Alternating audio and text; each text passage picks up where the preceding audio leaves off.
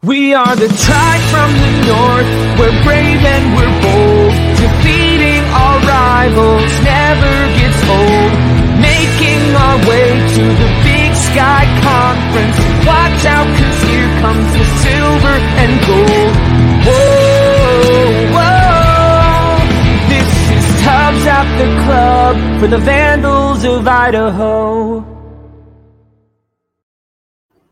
Welcome back, Tribe from the North, brave and bold, to the official, unofficial podcast of your Idaho Vandals and the Vandal affiliate on the Big Sky Podcast Network. I'm your host, Chris Hammond, and joining me today, we have the Professor Brian Marceau. How the heck are you, Brian? September is within sights, man, so I'm doing great. Yeah, we were pre-show. We're talking like Idaho State plays in like 18 days. That's wild. But best of all time, Alex the Boatman today. We've got no producer Dammer running the show from the shadows, but we do have the biggest brain in the Big Sky, Colter Nuanez, joining us. Colter, how are you?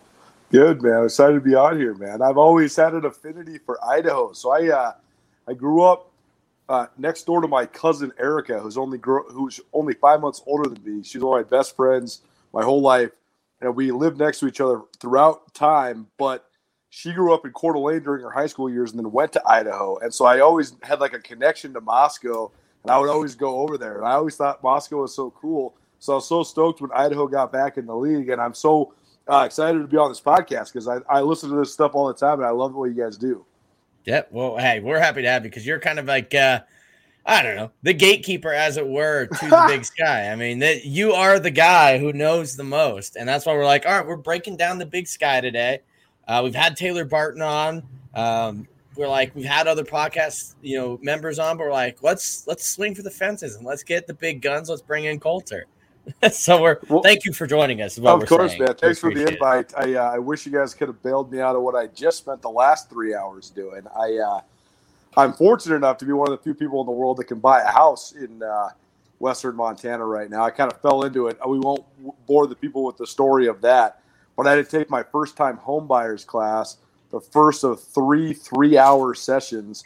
I thought it was going to be, non-interactive. No, it turns out it was very interactive. I had to be engaged for the full 3 hours. So I wish we could have done this instead, but happy to be here. Yeah, well, then it's a great way to end the evening, right? That's right. Perfect. All right, well, like we said, we're going to preview the Big Sky, so let's get into this for everybody. Round the Bar brought to you by Hughes River Expeditions. So real quick, just for Colter and our new listeners and anyone that's listening, how we do this is we do kind of a composite fantasy-style snake draft. So what we do with this is, like, this way, you're not going to get blamed if, like, somebody puts, like, if Colter's picking first and he picks Idaho at 13, that's not on Brian and I, right? Like, you can wash your hands of some picks you disagree with, which is kind of the benefit of this. And it's not us just comparing our Big Sky Media Day polls. Brian, this is your brainchild, your creation. Did I basically nail how you would like someone to describe it? Absolutely. You're going to end up with a composite Tubbs preseason poll. It's not going to match anyone's individually, but man, we all listen to this stuff from a ton of people, and I can tell you the part I care about is when people talk about the teams, not when they talk about their polls. So that's what we're doing. Yep, this is all based on teams, not why we had somebody wear. And then basically to give you a preview of what we think those teams are going to look like and maybe not where we have them. But did you put any thought into who you want to give the number one pick to, or? You know what, Chris? I should give it to our guest, but I think the last pick is the most boring. I think if we're going to make this volatile, you should have the number 13 pick. I'm taking the Cal Poly Mustangs at number 13. Now, this is not where I took them, obviously. In my poll, we published our article on that. You can check it out on tubbsattheclub.com. But for me, I think it's just the most likely team that if we take a snapshot of this at the end of the season, could be sitting there at 13. But Baldwin had some struggles in the spring. He gave nothing to really give me confidence. I understand that he didn't get to play with most of his recruits going into last year. You also have Jalen Hamler transferred out. You have Hunter McKay that transferred out. So, like, now he's a completely new quarterback situation, which, once again, maybe it's kind of like Idaho a couple years ago. Addition by subtraction could be a good thing. You still have Shotwell and all those guys on defense. It could be good. I just don't think there's enough pieces there for them to do it this year. And the scheduling gods didn't do them a ton of favors either. They don't have the most difficult schedule, but they certainly don't have the easiest as well. Brian, you got any rebuttals or things you kind of got on the? We are the tribe from the north. We're brave and. We got a little extra intro there. That's wild. Yeah. Dude, before we throw it to Coulter, I think if you paid attention to the spring, you may have had the honor of seeing the single worst football team you will see for your entire life. When Cal Poly lost 73-24 at UC Davis and followed that up losing 62-10 at Eastern Washington. Got a ton of faith in Bo Baldwin. Mike Kramer's second year at Idaho State, that team that lost 80-8 to Nebraska and gave up like 450 yards rushing for the whole season, that has to be in contention for the worst teams ever. Anyway, but you just framed it 80-8 to Nebraska. Yeah, dude, that's rough. They almost did the same thing to Eastern Washington. Right. So, I mean, I've got faith in Bo Baldwin to turn it around because outside of last year, he has only been great in the Big Sky. Yep. But look, if we're pretending the spring for Cal Poly was just like their midterms to see how things are turning around there, there's a lot more work in getting that team into something competitive than I think a lot of people, when we first heard the name Bo Baldwin, may have thought. Or it's just going to take longer, I think, than I thought just based off the Bo Baldwin pedigree culture.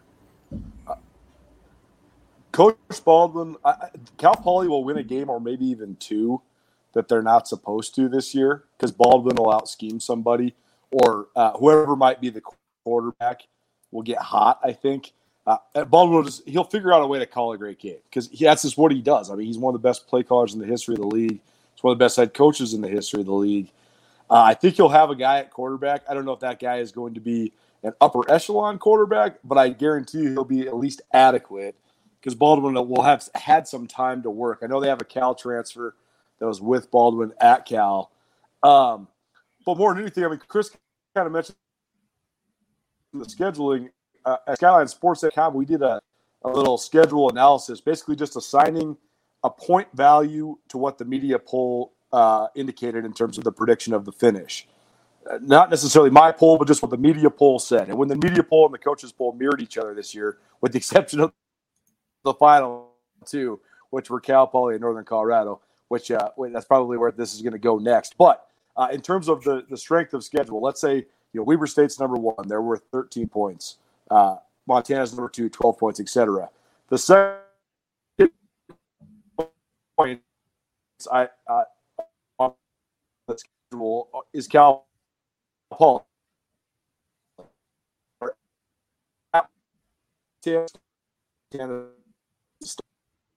That's good. Not Baldwin for developmental purposes, and I fully agree. I think that they're either last or second to last in the league only because of the scheduling challenges and the new coaching staff and the complete change in identity. So, Coulter, your connection cut out about your first two paragraphs. But to paraphrase, part of what you said is Cal Poly essentially in the Big Sky, they might not have a winnable game until right around Halloween.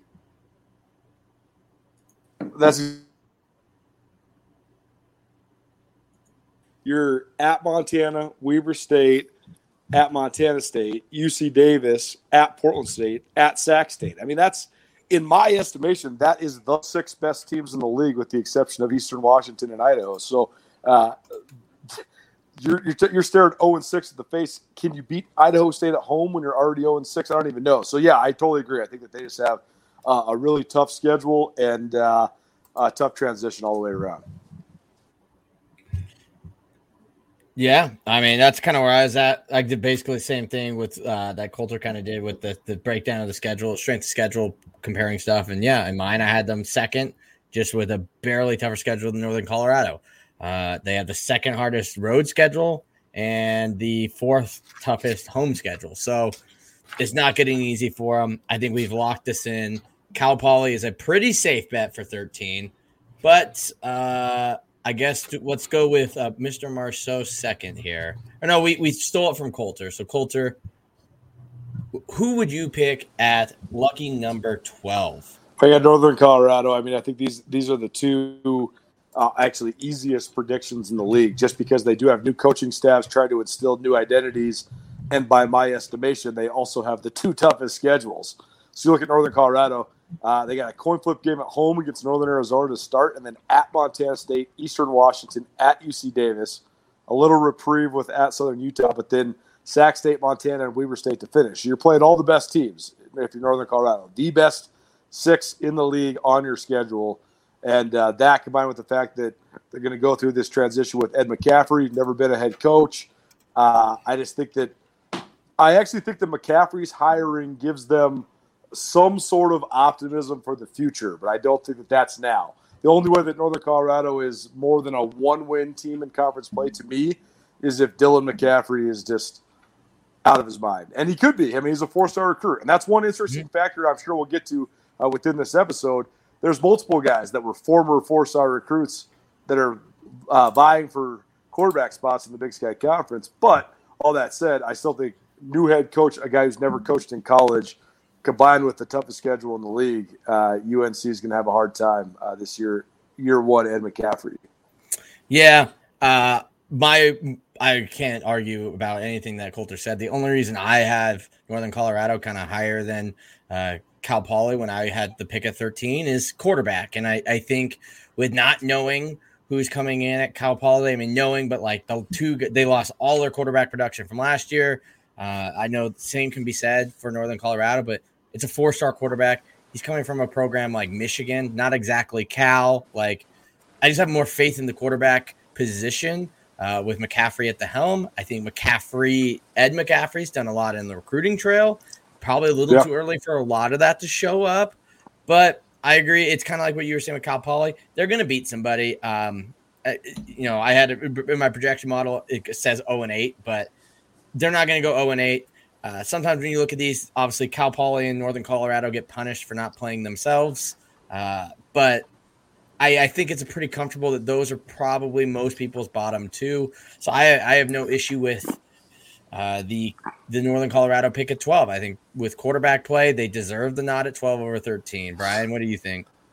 Well, the fact that we have to discuss is that Greeley no longer has the natural long grass slowing everyone down. Whoa, really? They got turf? Yeah, dude. Yeah, they're See, this turf. is okay. So this is my PSA. This is what happens when you cut your sports department in your local paper. They don't have sports department at the Greeley Tribune, and so I don't know that kind of stuff. That's public information that should be known. Regardless, that's your PSA for the day. Read your local newspaper. But regardless, I didn't know they had turf. That's actually interesting. Yeah, it's all ripped up. I mean, Ed McCaffrey is the story. Prior to Ed McCaffrey, for us, the story was always how long's the grass.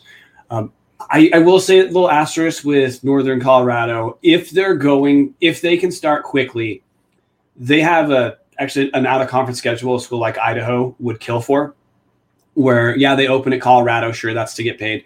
But they have consecutive FCS games at Houston Baptist, and then they host Lamar. Then week 1 in Big Sky, they've got Northern Arizona. So I'm 100% on saying this team is there. There's no reason at this point to say anything above second to last place. I mean, last time we saw them play, they were in that 5-way tie, or I think it's 5-way tie for last place.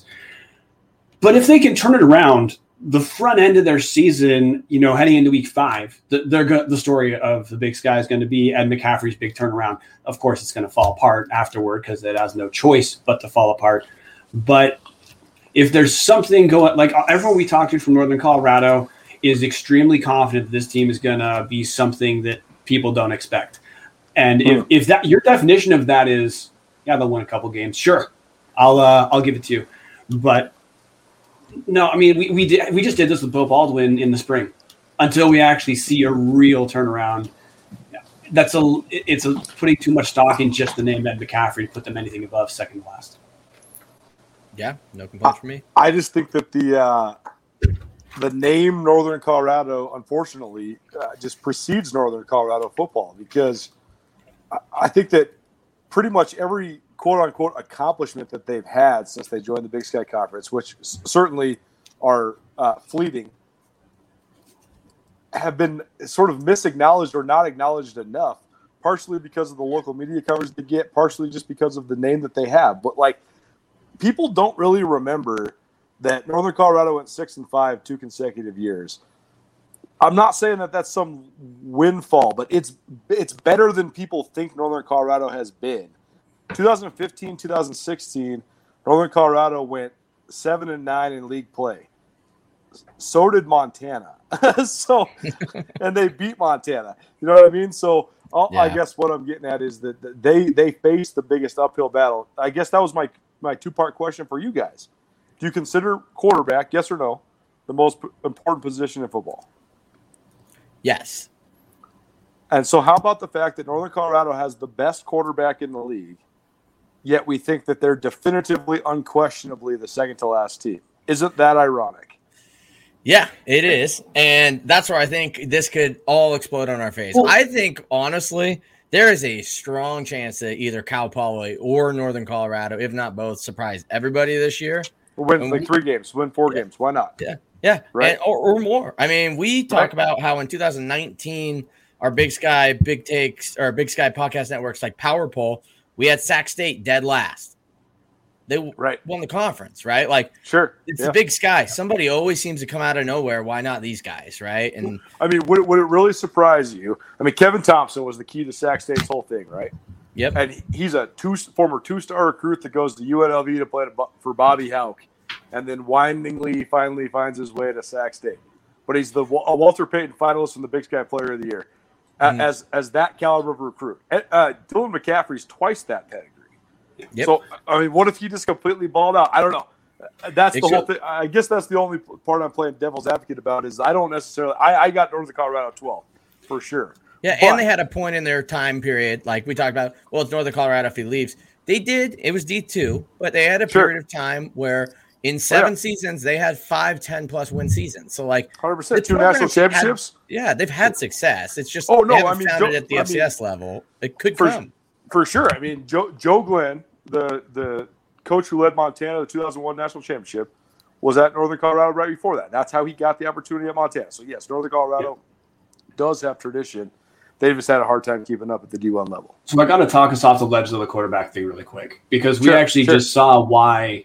Yeah, like the quarterback is the most important position, but there's the subtext of that is you can't suck everywhere else and have the quarterback position matter that much. And Exhibit A, NAU just in 2019 with Case Cook is the best quarterback and like one of the best quarterbacks in history of the conference, at least history of NAU. They tied for last place and got annihilated at the end of the season by Idaho and a certain dead horse at quarterback we choose to not talk about on this show. No question. The thing is, though, that the example before Northern Arizona is Northern Colorado. I mean, Seth Lobato, who was a drop down from Colorado, he was a non-drafted free agent who played in the league for 4 years. Then their next guy, Kyle Sloter, was drafted and is still in the NFL. He was a part of the Minnesota Vikings active roster last year. So what I'm saying is, what Big Sky team has had back-to-back NFL quarterbacks? Yeah. And the answer is Northern Colorado. And exactly, and Nip got some looks too, exactly. So Brian's point is so well taken because actually quarterback has been the least of the worries of Northern Colorado for a long time. Yeah, there'll be some teams that just has good quarterbacks. So like Sure. And also Northern Colorado's biggest problem is they've had the worst offensive line. It's a Joe Burrow situation, right? Like, it doesn't matter how good your quarterback is. If you have the worst offensive line in the league, you have no chance. Yeah, Milo Hall rushing 100 times a game for 72 yards a game was – But to put a button on Northern Colorado, guys, Coulter made reference to it. Northern Colorado, at least energetically, based off inertia, whatever you wanted to call it, they seem like a team that they really have to turn things around. Their last winning season, 2016, that was Idaho's last winning season too. Yeah. All right. Well, Brian, I bet you there's some Northern Colorado people listening to this that were like, holy smokes, we thought they're going to breeze through us. And we just spent quality screen time here on Tubs of the Club. Who's getting the next quality screen time at number 11? This might be a bit of a bomb. Portland State. Wow. I already know where they are. No, There's a noted Portland State believer. Yeah. This will be fun. You aren't kidding. We're getting some screen time, I have a hunch. Yep. So Portland State, this also might sound like a pretty brazen pick for a team that last time Idaho saw them, Portland State shut us out 24-0. What I'm going to say about Portland State is I swear every single year it seems like the story about them is the same. Bruce Barnum's getting these great recruiting classes. They're turning around. They just lost an NFL. They lost an NFL level tight end in 2019. They weren't particularly great in 2019. I know Montana fans like Davis Alexander a lot because Dante Olson should have killed him, but Davis Alexander stood back up. But whenever I look at Portland State, you subtract that Idaho game, what I see is underwhelming. And I can tell you also in 2019, Portland State's record looked okay because they beat awful teams, and that was just about it. Started out the year okay because they had a pretty soft schedule. They looked good against, I think it was Kansas in 2019 in a non-conference. But I just got to tell you, this is a team that I know I'm supposed to think they're okay. I just have no faith in Bruce Barnum. And I just tend to think whenever Portland State has an attribute, it's overvalued by about 25%. It's kind of like the New York Knicks dynamic, where if you play for New York, people just assume you're 25% better than you actually were. That's kind of how I feel about Portland State. So that's to me that they're not going to finish top half of the conference. I'll take this before we let Coulter go on the super. You went from the negative. I have a little bit of the positive. I know Coulter's a little bit bigger of a believer in them. There is some fact that, yes, they've had some good recruiting classes, and I think it's going to kind of come together this year. I think Davis Alexander is kind of underrated for his mobility. I liken him to like Johnny Manziel light. He's just very, very light. You mean? Yeah. Well, I mean, yeah, we're not talking about Texas A&M here, but I mean, he's good. And is he going to be the best quarterback in the league? No. But I mean, he's still good. And then you look at it, the schedule's not exactly super difficult. So like, that's where like, maybe there's a little bit of wiggle way. They've got the transfer in. Basically, they've got a bunch of these dudes from Union High School that won the Washington State Championship a couple of years ago. Actually, the guy who Vandal should know, C.J. Jordan, actually stepped in to fill one of the transfer shoes who committed to Nebraska.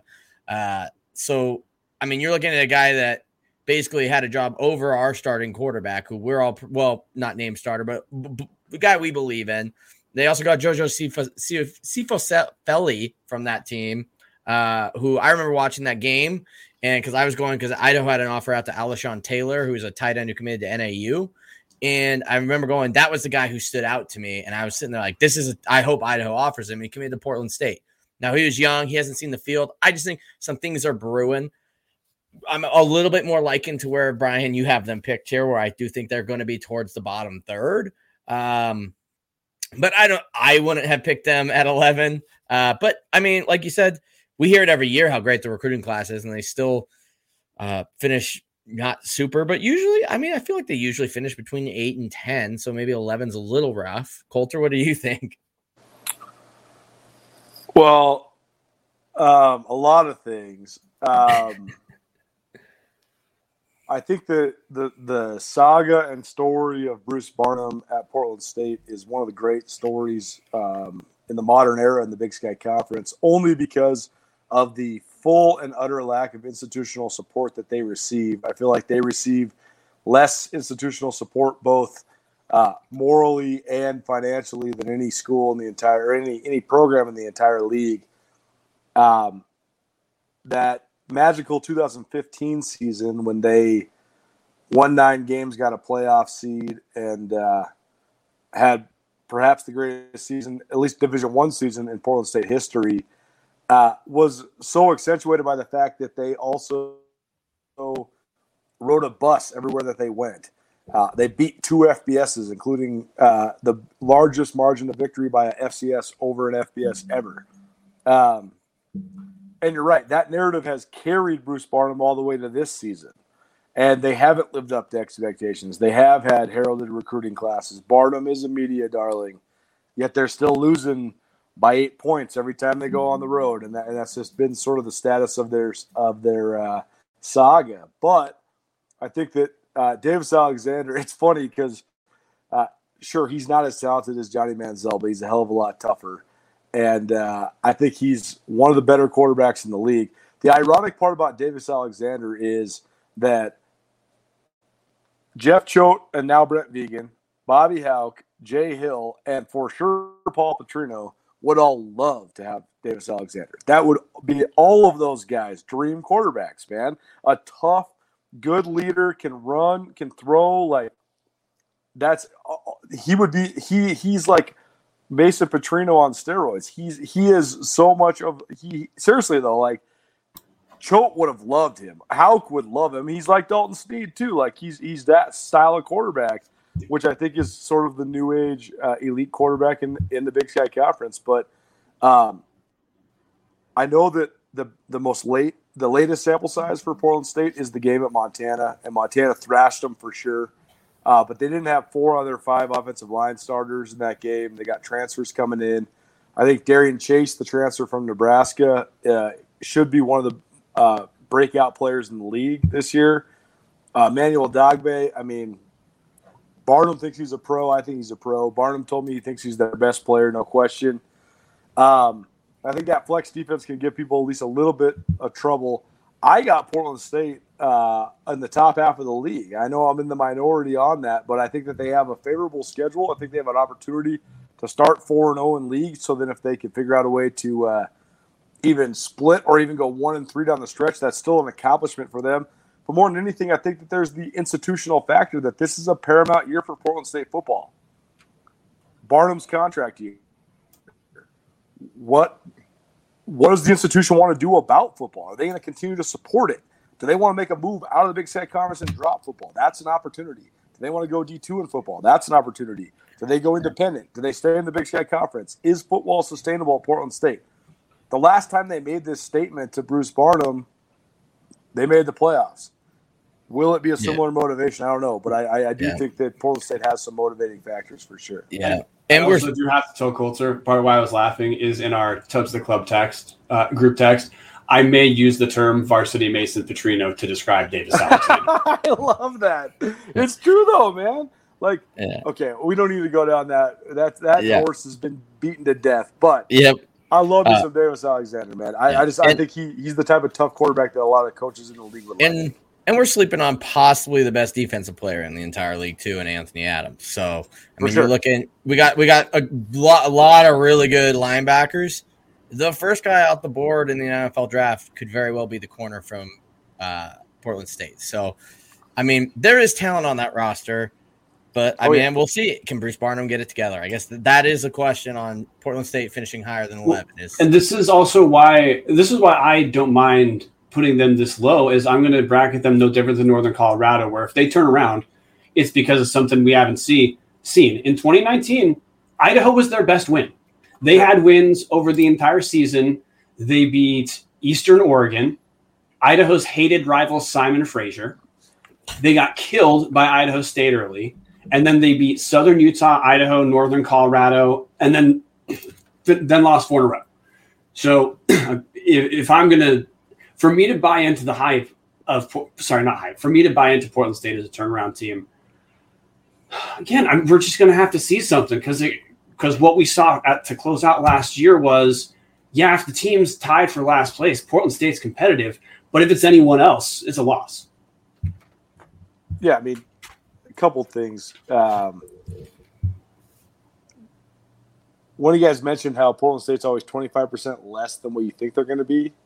I think that's the definitive dynamic of both Sac State and Portland State, because that's the vibe you're always going to get from coaches around the league, because they are the most talented teams. They have the access to the most metropolitan players and the transfers. They have the lower standards for admission, all these things. They have advantages that a lot of people don't have. But that's the essence of football, right? That's what coming together as a team is all about. That's why just having all the best transfers or the best talent doesn't really matter.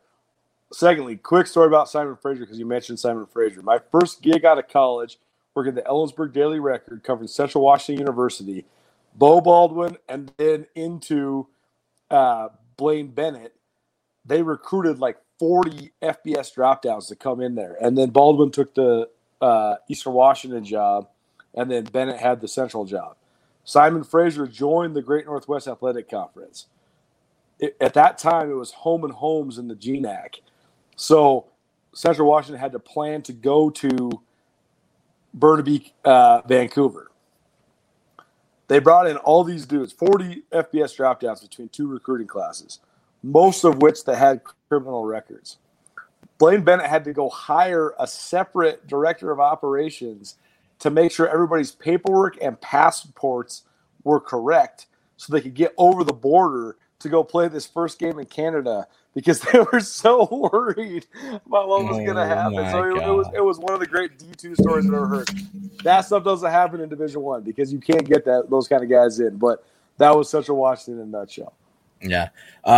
So I think we've wrapped Portland State up at number 11 pretty dang well. I believe it is back to my pick, and this was, I swear, totally unplanned that I would be picking at 10 because I have. If you thought Portland State was controversial at 11, I have zero faith in Sacramento State University. I have Sac State. Wow. I think that was very much flash in the pan. I think they benefited a lot from Kevin Thompson and people not seeing Troy Taylor. The thing that makes it worse is they have the second easiest schedule in the entire conference, and I get that. Yes, I'm just not a buyer in Sac State. I mean, guys, tell me why I'm wrong. I can't tell you other than I just think they're that team that caught lightning in a bottle in 2019. I'm not saying they're going in the wrong direction. I just think it's kind of a step forward to more of a natural progression to where they should have been going into this year to then where they ended up. And I know, and I get in 2019, they beat a lot of really good teams. It's not like they had a cakewalk schedule back then. I just think, I don't know. It's a gut feeling. I understood when I posted my poll that was one that people were going to shake their head at because most people have them top 5 or top 6 at least. Some top 5, 4, possibly even higher. I think they had a couple first place votes. So, tell me why I'm wrong. I give you 2 quick hitters before I give it to Brian. Then get back to the roster analysis. I think the most untold story about Sacramento State is the fact that 2 of the best coaches in the Big Sky Conference are on Troy Taylor's staff. Paul Wolf is who built Eastern Washington. He set the foundation of what they became. I know his reputation was sort of muddied because Washington State was such a disaster, but he is absolutely one of the best offensive line minds in the West, and he is definitely one of the best Big Sky Conference coaches, position coaches for sure. And Andy Thompson is one of the smartest and most veteran defensive coordinators in the league. So I think that people forget that beyond – it's easy to assume Troy Taylor was a flash in the pan, and I buy that to a certain extent because he really does have to prove it. But he has 2 guys supporting him that are pretty damn good. Yeah. Well, Paul Wolf, he's at Cal Poly this year, isn't he? That's right. He did move over to Cal Poly. That's right. And there was a great story on one of the various national websites. I can't remember which. ESPN. Yeah. Yeah. About Paul Wolf's long lost mother. Like what a mind blowing tale that was. Yeah, that was. I'll put a link to it in the description. That was a one. Yeah, I just kept scrolling. I'm like, this thing keeps going, but I'm still interested. So I recommend a read for everybody. I'll have it down in the description.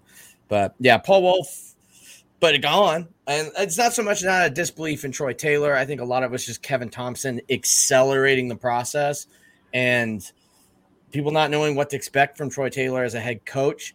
I mean, we kind of laugh when we were at media days in 2019. You know, it was Brian and I's first time. We're not traditional media folk. Like, it was our first time in a media day. When we walked in, Troy Taylor, like, nobody was sitting there. So we started with Troy Taylor because, like, nobody wanted to interview him. So we got a little bit of a soft spot for Troy Taylor. He was our first coach interview. But, I mean, Brian, do you think I'm totally off on this? Or? So, I do, but in buying into the line of Sac State finishing lower, we already talked about 2 big losses. Sac State has to replace Kevin Thompson, Paul Wolf as a coach. They also lost one of the best defensive players in the league in George Obina.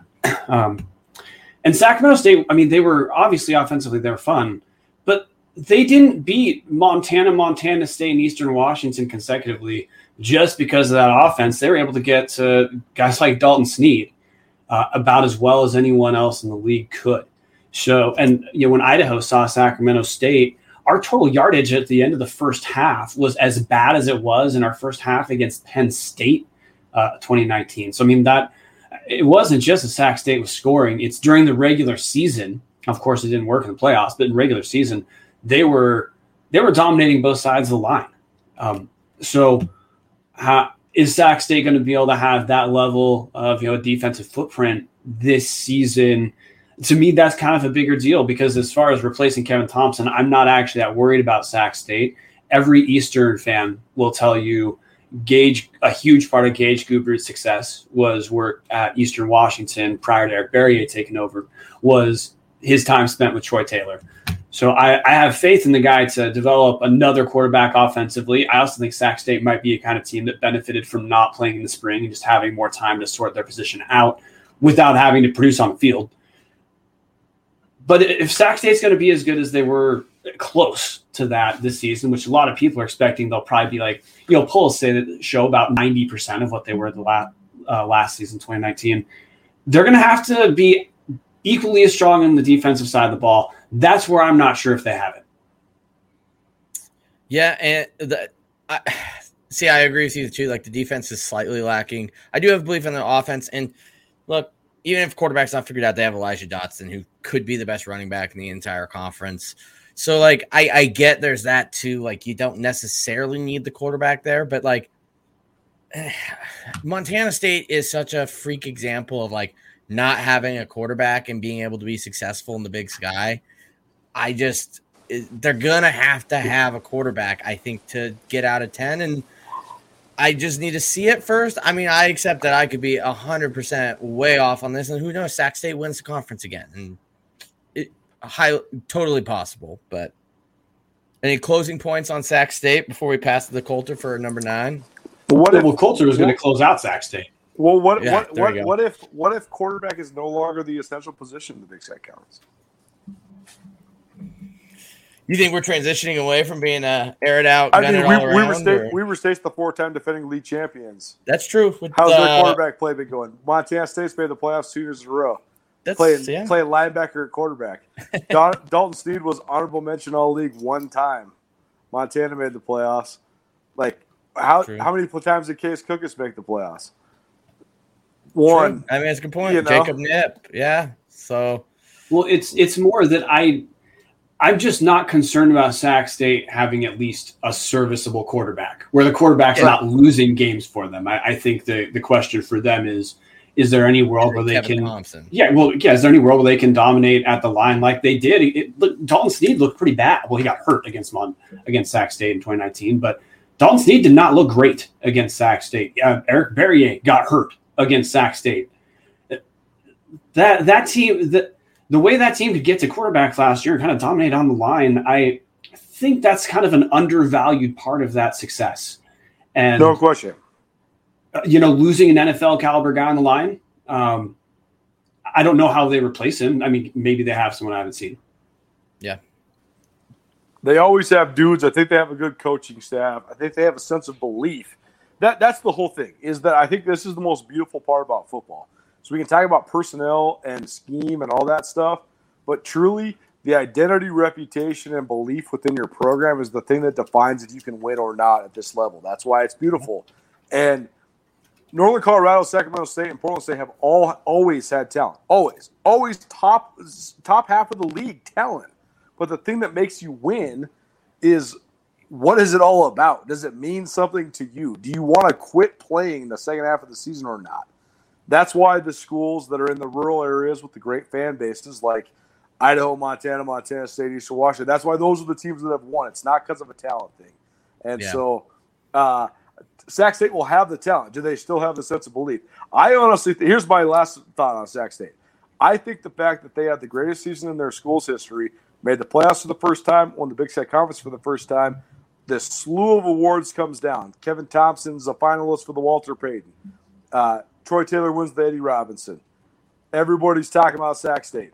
And then they get a bye and they get whipped at home by Austin Peay. I think it's the greatest thing that could have ever happened to their program because I think it will absolutely motivate them. And I think that the fact that they have multiple coaches that have experience in this league, I think it'll motivate them. And I think that their talent level has always been good. So I expect that combined with the fact they have an easy schedule, I expect Sac State to be in the mix for sure. See, and this is why we do the snake draft, so that people like me have to make the case that this isn't where I would have put it, but I mean there's real questions around Sac State finishing well in the conference. We'll see what happens. Coulter, you've got the next draft pick. Okay, I'm heading to my big board. First of all, how fun is this? That this league is what it is. But I also, you guys have put Portland State and Sac State so far down the well. I think that the bottom three in this league are definitive. I think we had it, whatever order you want to pick it in. It's 3-2-1, 1-2-3. Cal Poly, Northern Colorado, Southern Utah, whatever way you want to splice it. And I think the fact that the three least talented teams and three teams with the biggest question marks, three teams with the biggest intangible factors, because you got Northern Colorado and Cal Poly newest coaches, Southern Utah on their way out of the league. Those are the three biggest distractions or the three biggest hurdles, combined with the fact you have less talent, combined with the fact that I think Southern Utah has the third hardest schedule in the league. I got Southern Utah. I would put them down there at 11, but because those two are already stacked there, Southern Utah is there for me at number 9. Yeah, my obvious here is I said it all last year, and it's Brian Marceau's favorite takeaway. They were seconds away from being 6-0. I don't know if 6-0. They kind of got beat there by NAU at the end, but for a while there, the whole thing was like it was basically until they played Idaho, and then even Idaho came down to kind of last-minute game-winning drive. So you were looking at possibly being 4-0 with a couple seconds left. They play Weber tight by 3. I have a little bit of faith in Southern Utah. Once again, we're talking about like teams that win a conference and then can kind of drop off. Southern Utah was that team when DeMario Warren came in. Second season, they tied for first. And then they fall down and immediately go from first to 12th, which is why, I can justify Sac State getting there. Now, I think Southern Utah is a different program, pulling from different talent than like a school like Sac State is. I think Coulter's right, and it's a little bit of the cultural aspect there. But I think, they've got their quarterback. He got a lot of reps. Southern Utah as a team, I think, will actually benefit from playing in the spring. They got to work out some kinks. Now, it only got to them getting a win, but let's not forget that win basically helped solidify Cal Poly deciding they didn't care to play football anymore. So I have a little bit of faith that Southern Utah can be a little bit better this year, but I don't know where I had them picked. I got no problem with them at 9. I think I might have them above Idaho in mine. No, I don't. I have them just below. So I have them in 9 in my poll. So this is spot on what I think of Southern Utah. We're going to be in a run of teams right now where we're going to find out whether the competitive spring season mattered with the teams we're going to pick after Southern Utah, I guarantee to. Chris already touched on it. Every single game that Southern Utah lost was a one-score game. A lot of those games, like Northern Arizona week 1, came down to the final play. Idaho State week 2 came down pretty close to the final play. 17 seconds, yeah. Yeah. Beat Cal Poly and lose to Idaho with, what was Idaho, 30 seconds? Yeah, yes, it was about 30 seconds. I can tell you I've never been this interested in a team coming off of a season with one win. But Southern Utah did acquit themselves pretty well in the spring. Justin Miller, look, I mean, we'll probably talk about this later too, about how many new quarterbacks there are in the league. But Southern Utah, they have a definite upgrade at quarterback over what they had in 2019. Justin Miller's real deal, completed 65.7% of his passes.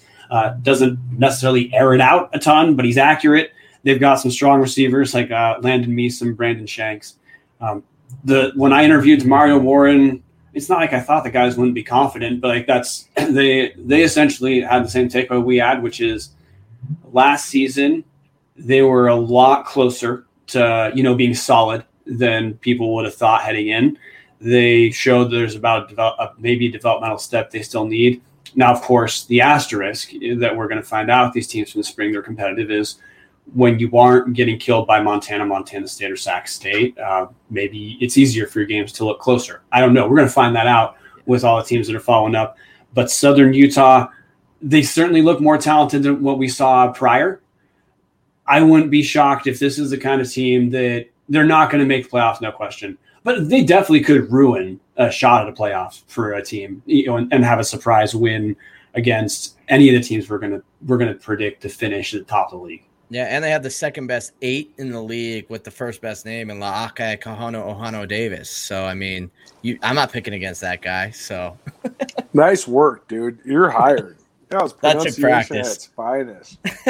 I know that they since Damari Warren took over, they've had a little bit of tweak to their defensive scheme, but they're running that Tampa 2 that Montana State brought to the league, and that if you have elite personnel, if you have an elite pass rusher, you got elite will linebacker, you got elite strong safety, and you got an elite shutdown corner, well, you got the best defense in the league because you're running a pro scheme. It's all personnel based. And Montana State rode that to 3 straight conference titles, 2010, 2012.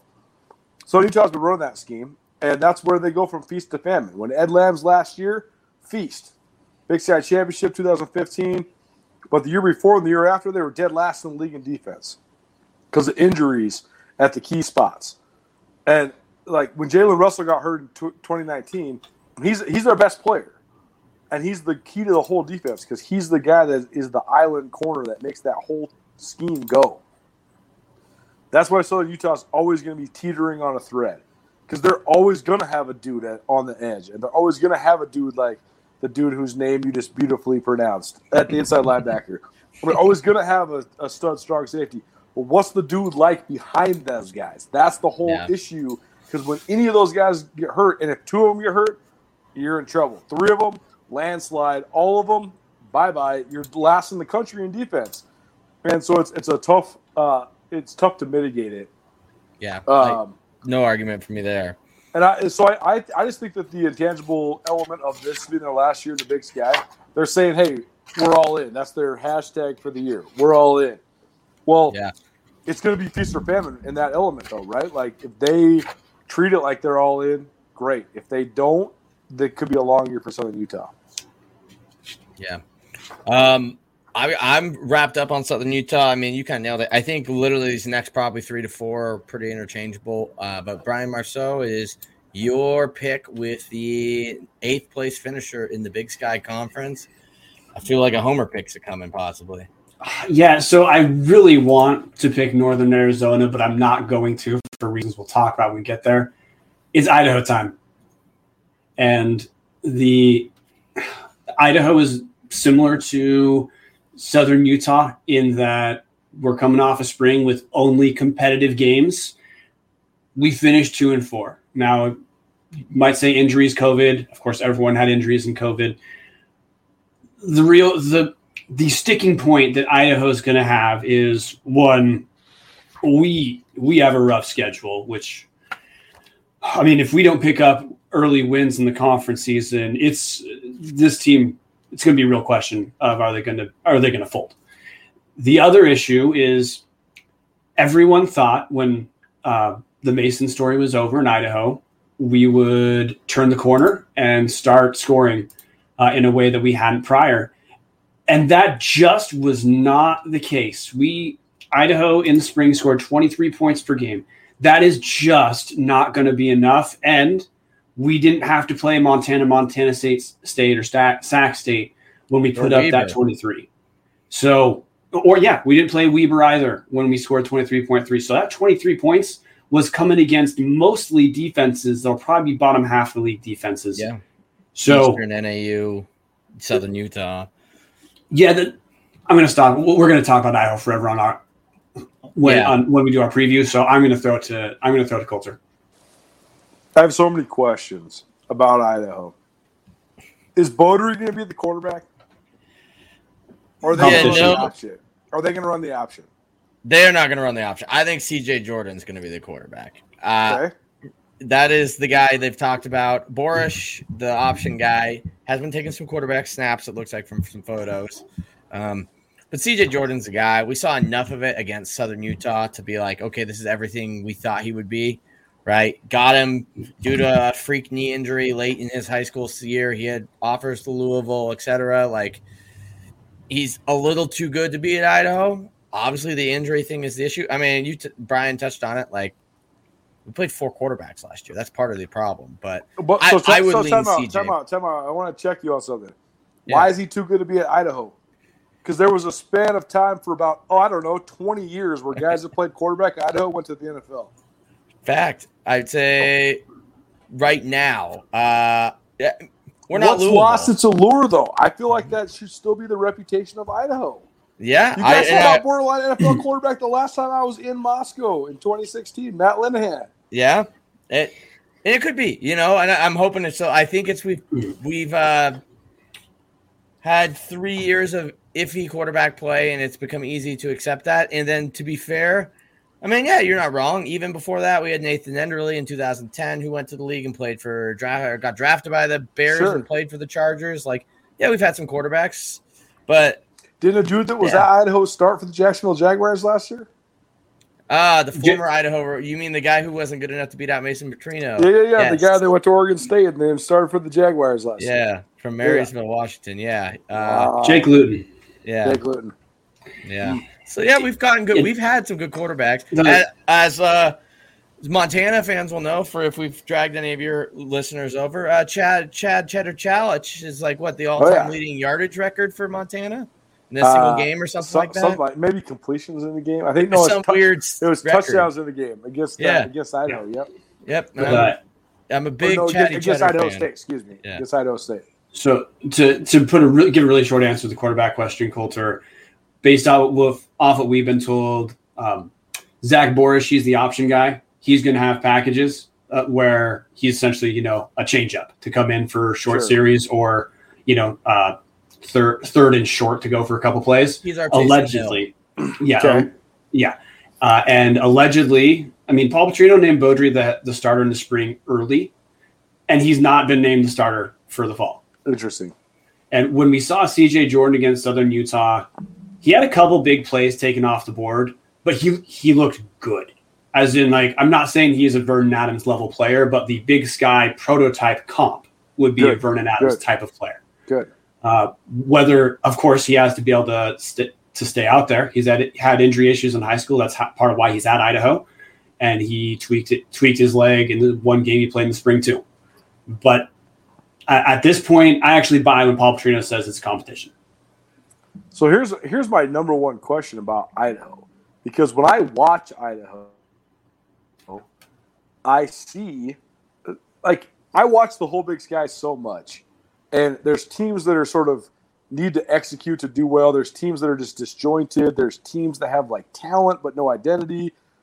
When I see Idaho, they pop more than any team in the league besides the big 4 or 5 teams in the league, right? And that's what I've thought the last 3 times. I've seen them 4 times since they came back to the Big Sky in person and watched them a lot on the stream or whatever. But it's my take, and I've said this on my ESPN show a lot, that Idaho's issues are the talent is way far down the line for Idaho's issues. Yeah, we've about to have, after Trey Walker, I've had 3 linebackers in a row go to the league between both Christian, Caden, and Trey. And then, I mean, Akano outside shot, probably not going to make it, but, like, you had 4 studs at linebacker. So, I mean, sure. You're not wrong. Jeff Cotton went to the league. Jeff Cotton, talent. The lineman from a couple years ago was good. Noah something. Yep. Noah Johnson. Yeah. Noah Johnson. He was like borderline league, like multiple running backs in a row that have gotten shots, right? Like, didn't Penny and Saunders both get shots? Yeah, and Elijah Penny's still playing fullback for the Jets. He's got a new Giants. He just got a new contract. That's what I'm saying. Like, talent is not the issue. There is a lot of different issues that are. To me, it's more than anything. It's not even anything nefarious or weird or undefinable. Idaho just doesn't have a place or identity in the league. Like, they don't know where they fit in. Because you either got to go all in on being hit you in the mouth defense, run the ball, Weber State, Montana State. Bobby Hauck, against odds, is running he's going completely against his old reputation, and he's going to score 50 points a game. Well, regardless, but like you have to have an identity. Eastern Washington, they've sort of lost their identity a little bit. I know we're going to get into that in a minute, but Idaho doesn't have one. That's why I'm so confused, because they could and should be one of the best teams in the league. Well, you actually just nailed it, Coulter, when you talked about Bobby Hauck coming back and embracing that just offensively it has to be different than what he was used to. 100%. That just hasn't been what we've seen out of Idaho. I mean, we talked about this on our show a decent amount. Paul was just way too – and Paul admitted this, by the way, in media days.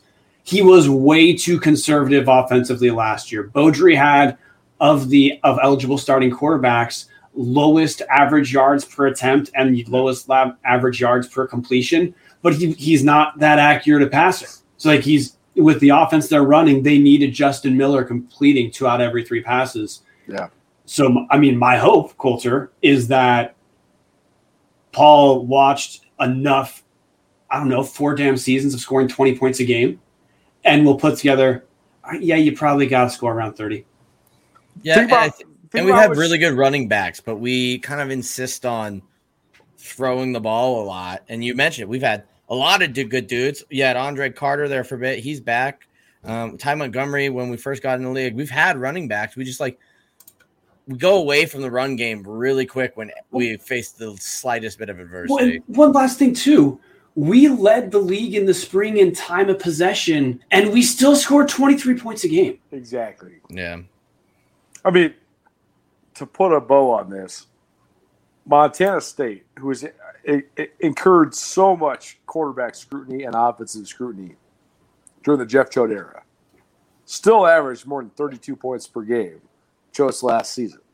Even though they don't throw the ball. They don't throw the ball. They throw the ball 12 times a game. They still average 32 points a game. You got to score. 23 points per game is unacceptable in college football, let alone the Big Sky Conference. You're not going to compete unless you're scoring 30-plus a game, period. Everybody has to because of the pace of the game. Yep. Agreed. Except Weber somehow. But we'll get into them. They're a freak show. But Brian, or no, it's back to me, isn't it? Yeah. Oh boy. I guess here I will go with the Northern Arizona Lumberjacks. I think they deserve the nod over us. They beat us last year, and we're gonna have mostly the same teams coming back. So if you were asking me, I'll take NAU here. I think there's a chance they finish higher. I've actually texted our Big Sky Podcast Network guy, Casey Everett, about this. They've got a shot. They've got a pretty easy schedule. They're actually the 3rd easiest schedule in the entire league. So there's a shot. I think Keandre Woodtee takes a step forward. They still have guys on the outside like Brandon Porter, Hendricks Johnson. They seem to have figured out the running back position. It's just going to be Chris Ball kind of solidifying that defense. And they also have Stacy Chukamunzi. Like, they have really good wide receivers down there. They just seem to not be taking that leap forward. And I get that this is really only, their 2.5 season with Chris Ball, if you want to consider the spring. So, we'll see how things improve. I think this is one that I could look back on and go, I probably should have put them a little higher, but I think there's just some teams above them that I think overall will have the pieces together a little bit better. But I think NAU, if there was a dark horse team, that team that kind of came out of nowhere and pushes, my Portland State, as it were, I think it could be NAU.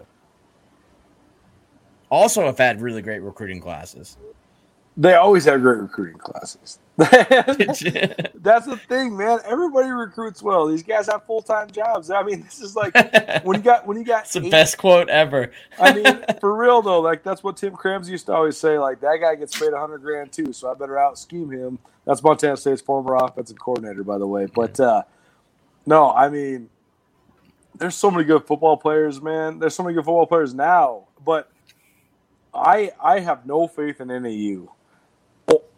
Only because I just don't know what they're all about. I think that they are suffering from, and I talk about this on my ESPN show all the time.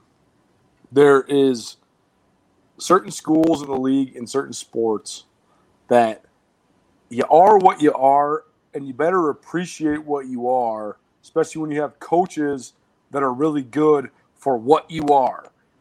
And Jerome Sowers, if you analyze NAU through the lens of one of the best teams in the league, was a little bit lackluster in his 22 seasons there at NAU. He made the playoffs 4 times, and you would want more than that. But he had winning years almost every year, right? And he recruited great talent. He had multiple NFL guys. And it's just like Bill Evans at Idaho State basketball. You could say, well, Idaho State finished 7th 3 years in a row, and the only year they didn't finish 7th, oh, by the way, they got to buy the Big Sky tournament and finish 4th.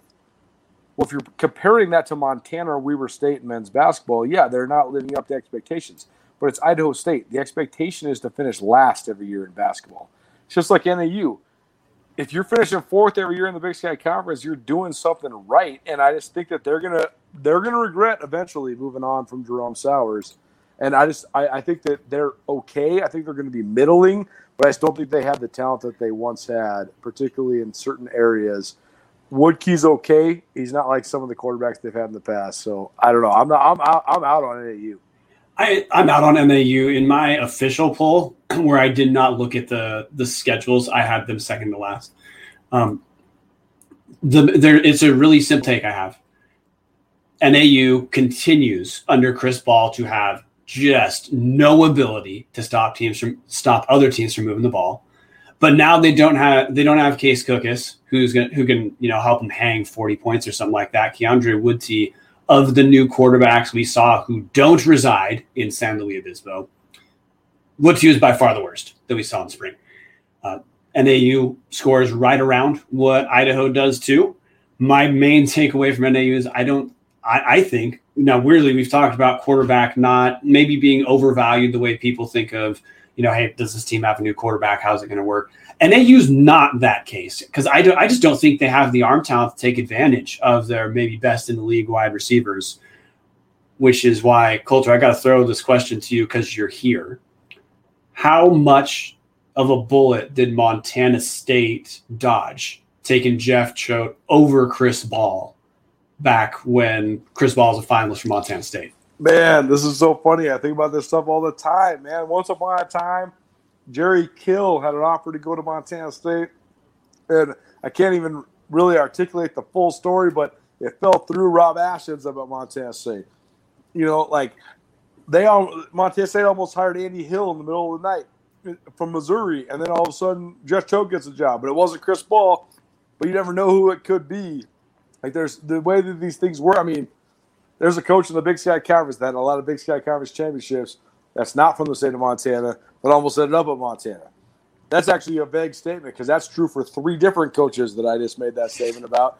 So you never know how these things work out. I think it's funny, though, when people criticize, like, oh, the AD only got his 3rd choice. Well, the way these things go, if you actually knew how the process worked, it's all just a complete crapshoot. But what Brian just said is so spot on, because when you're hiring a coach, you know what his identity is going to be. That's what he sells you during the interview process. The fact that Northern Arizona, I watched Northern Arizona hold a 31-14 lead in Bozeman late in the 3rd quarter in Chris Ball's first season. And then I remember writing this in my story. Montana State ran the zone read with Travis Johnson and or Kevin Cassis at quarterback 23 consecutive times to come all the way back for a homecoming win without throwing the football in the second half. What else is new with Jeff Choate? But if that's your team's defensive identity, you want your team to be a defensive team, you can't do it. The next week after that, NAU gave up Josh Davis's 328-yard rushing game. I mean, it was one of the 5 best totals in the history of the league, and Davis rushed for like 250 after halftime. All I'm saying is, if you're a defensive coach, your squad cannot be giving up rushing totals like that in second halves of games. And so, regardless of the talent level, again, like, these defensive coaches that come in the league, like Ed Lamb, Jay Hill, Jeff Choate, even when their teams were bad at the beginning of their tenure, they've never given up 350 yards a game on the ground. So that's why I have such question marks about NAU. Really, the saving grace for me for Northern Arizona is they do have a favorable schedule compared to Northern Colorado, compared to Idaho, where NAU has 2 FCS out of conference games. Although Sam Houston might not be a great out of conference team to hang out, to spend time with.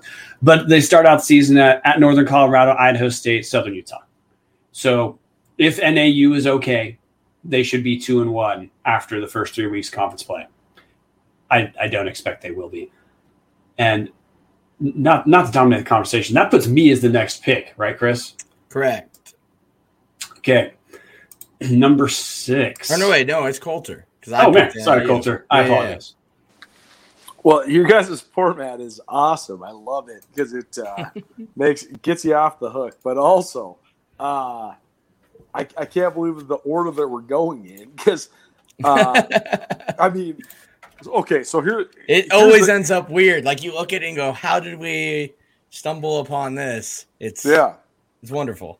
Well, so here's the thing. I'm recording this podcast at my house in Missoula, Montana. And my new roommate / associate at Skyline Sports, as well as ESPN Missoula, Andrew Houghton, he used to cover Idaho State for the Idaho State Journal. But he's now living with me, so he's sitting downstairs in the basement writing a Grizz story right now, as it is. And so I've learned more about Idaho State than anybody in the league, with the exception of the schools in Montana and then Eastern Washington, just because of a couple of affiliations over there. I guess the point is, though, I might have a proximity bias, but I think Idaho State's pretty good. I also have no real knowledge of UC Davis, and that's for no other reason than lack of engagement. I think that Hawk is doing a good job, but I think that the biggest assistant loss in the Big Sky Conference is Tim Plow, the offensive coordinator from UC Davis, going to – we don't want to talk about that. Boise State. Yeah, right? I bet you guys don't. But objectively, I know more about Idaho State than UC Davis, so I'm going to pick UC Davis right here, even though I don't really actually know if I think that UC Davis is worse, quote-unquote, than Idaho State. So I'm taking Davis here only because of my – lack of real internal knowledge of that, what they got going on right now. I don't hate it. I kind of agree with you. There's something about Idaho State this year that's got me thinking maybe something happens. UC Davis, I will admit, I also do have higher, but I can't argue with it here. Yeah, they look good in the spring, but at times they also looked like they couldn't get out of their own way in the spring. And sure, they finished high enough to where they probably would have got one of those playoff spots from the Missouri Valley, but then they didn't want the playoff spot. And I don't know what's going on with them. It's totally possible that at 6 they stay out of the top 5 and miss the playoffs again. I agree with you. I think Dan Hawkins, probably one of the better coaches in the conference. I think you just look at what he's done with UC Davis. Talk about a team that used to always be considered, like a Northern Colorado type. They were kind of always down there towards the bottom. I know they had some seasons when they're in the Big West and stuff where they were good, but in the Big Sky, they hadn't really put their foot down until Hawkins got there. And in that case, it happened in pretty dang quickly. I mean, from 8th to 1st, I don't know. We just don't know a lot. They've got really good tight ends. Obviously they got Alonzo Gilliam. It's all possible. They got some decent on both lines. The defense is pretty good, but everything's just kind of pretty good. I mean, other than Alonzo Gilliam, I feel like they're lacking a standout like a Keelan Doss from a couple of years ago, or God, now I can't believe I already forgot his name, but the quarterback they had when they went on their run. It's just Jake Mayer. Jake Meyer. I think they're just they're kind of there, but I think the spring was just they're stuck in neutral, and I don't know if they're going to get out of neutral this fall. So I'm totally actually 6 with UC Davis, other than Southern Utah at 9. I'm the most comfortable with. Yeah, UC Davis was pretty conservative offensively during the spring. They finished 3-2, didn't close out the season. When I interviewed Dan Hawkins, he said that UC Davis had a playoff spot and they chose to not accept it. Now, I did ask the follow-up question when he said they made the playoffs, they just didn't go. I said, okay, so you're saying you guys officially had an invite, you chose to not take it. He did the half-ass answer of, we would have been in the playoffs. And I got bored and moved on. But Hunter Rodriguez, another new quarterback.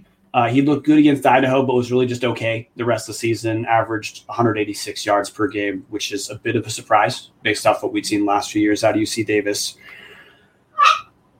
I guess I don't know whether I'm overvaluing how tight they played at Weber State when in my head, I think they should be higher. Because if that really was a fluke and Weber State played essentially only close games, then, right around middle of the conference, I don't think they're bad. I don't think Dan Hawkins is going to finish, I don't think he's going to have a team that's going to finish sub 500 again. And when they finished sub 500 2019, it was off like one of the roughest schedules in the entire nation. But I guess I'm with everyone else on being kind of lukewarm. They're absolutely not bad at all. They definitely look solid against Idaho, although Idaho had a ton of guys out for COVID. But when Dan Hawkins said they were a playoff team, even if I accept that and say, okay, fringe playoff team in the spring, I wouldn't bracket them as a fringe playoff team right now. Yep. And they have the sixth easiest strength of schedule this year too. So, tied, but cool. There you are right there, right? It seems very fitting to have them at 6. Coulter, what's kind of your take on it? Is it do we smash everything you're thinking?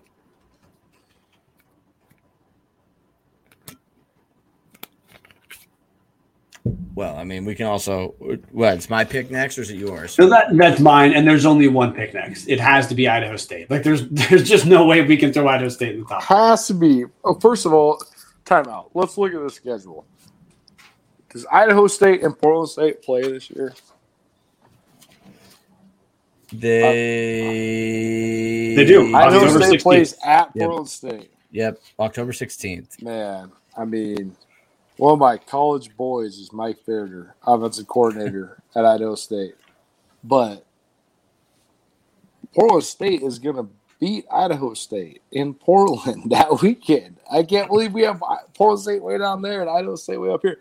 Idaho State has a chance to be improved, but Idaho State has 8 seniors, man. There's teams in the league that have 150 seniors. I just think Idaho State's young. I think they're making progress, but I don't know. I think that I get sort of the hype of Idaho State because they were close in some games in the spring.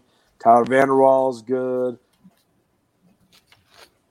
I think that as much as I was just pressing you guys as far as Idaho making this next step in the Big Sky, I still think that the fact of the matter is that the Big Sky is always on the pendulum, but it's back to being a defensive league. The 3 best teams in the league win with defense, not quarterback play. And Idaho State can't play defense. Until they prove it otherwise, they can't play defense. So I don't know. I think that Idaho State and Portland State have similar personnel challenges defensively. I think that Portland State runs a defensive scheme that mitigates those personnel challenges. I think that's what you got to do sometimes. And so I don't know. This draft is fascinating because I think we got a lot of people upside down. There's some teams that I think will be better than some teams that haven't even been named yet. Yeah. That's why it's great. And then you got plausible deniability of that's not my fault. To be clear, absolutely no one is actually co-signing Idaho State at 5. This just happened to be where the snake draft said they had to go. The draft gods have said, okay, if we're going to talk about if I'm going to draft Portland State early, someone else is going to happen to rise. Why Idaho State could be okay. Rob Fennessy, I remember laughing. Andrew Houghton might have been the person who told me this heading into spring that he believed that Rob Fennessy thought Idaho State was a quarterback away in 2019 from being solid. Idaho State was one of the many teams tied for last place. They won two games early in 2019, then just got blitzed the rest of the season while Matt Struck became famous for throwing touchdowns to the wrong team. I laughed when I heard that that's what Idaho State thought they was just a quarterback away. But I got to tell you, Vanderwall looks for real. He does. He looks like he's exactly the kind of quarterback that Rob Fennessy wants. And Farrader too, man. I know Farrader well, and Farrader loves guys that are gunslingers. Like that 17-10 touchdown to pick ratio for Vanderwall. Farrader looks at that as progress because he wants his guys taking risks. He wants to take shots. So I've got a good question for kind of Coulter on this. Farrader, You also probably had a little bit of interaction with their new defensive line coach, Byron Hout. Oh yeah, since he was at Montana State. Can he bring a little bit of chote, that energy to their defense? Man, if you were to actually analyze top storylines from the ramifications of Choate leaving, that's one of them for sure. Because Hout established a reputation as one of the better position coaches in the league because he had a stacked D-line for 3 years. But how much of that was his development of those guys, including some in-state Montana guys, and how much of it was the fact that Choate gifted him with 1, 2, 3 Washington drop downs that were, complete physical freaks for the Big Sky Conference. Yeah. Hout was certainly Choate's protege. I mean, Choate's coached Dante Fowler and Vita Vea and Greg Jenkins and guys that were first or second round draft picks. So Choate is one of the great defensive line coaches in the country, honestly, in the last couple of years. So he was definitely mentoring Hout, but can Hout carry that over? And how much of Hout's good coaching?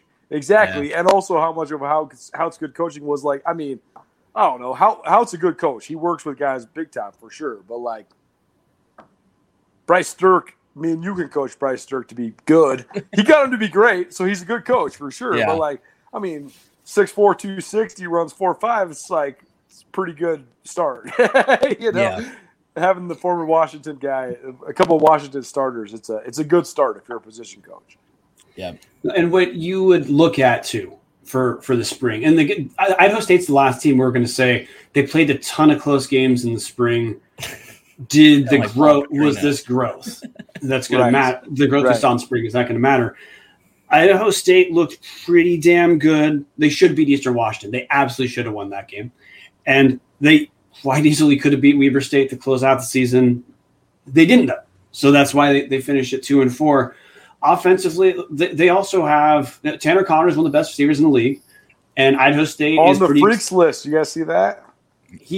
Bruce Feldman's freaks list. Yep. Well, and Wu-Tang just came upstairs. Andrew's on in the kitchen. Yeah.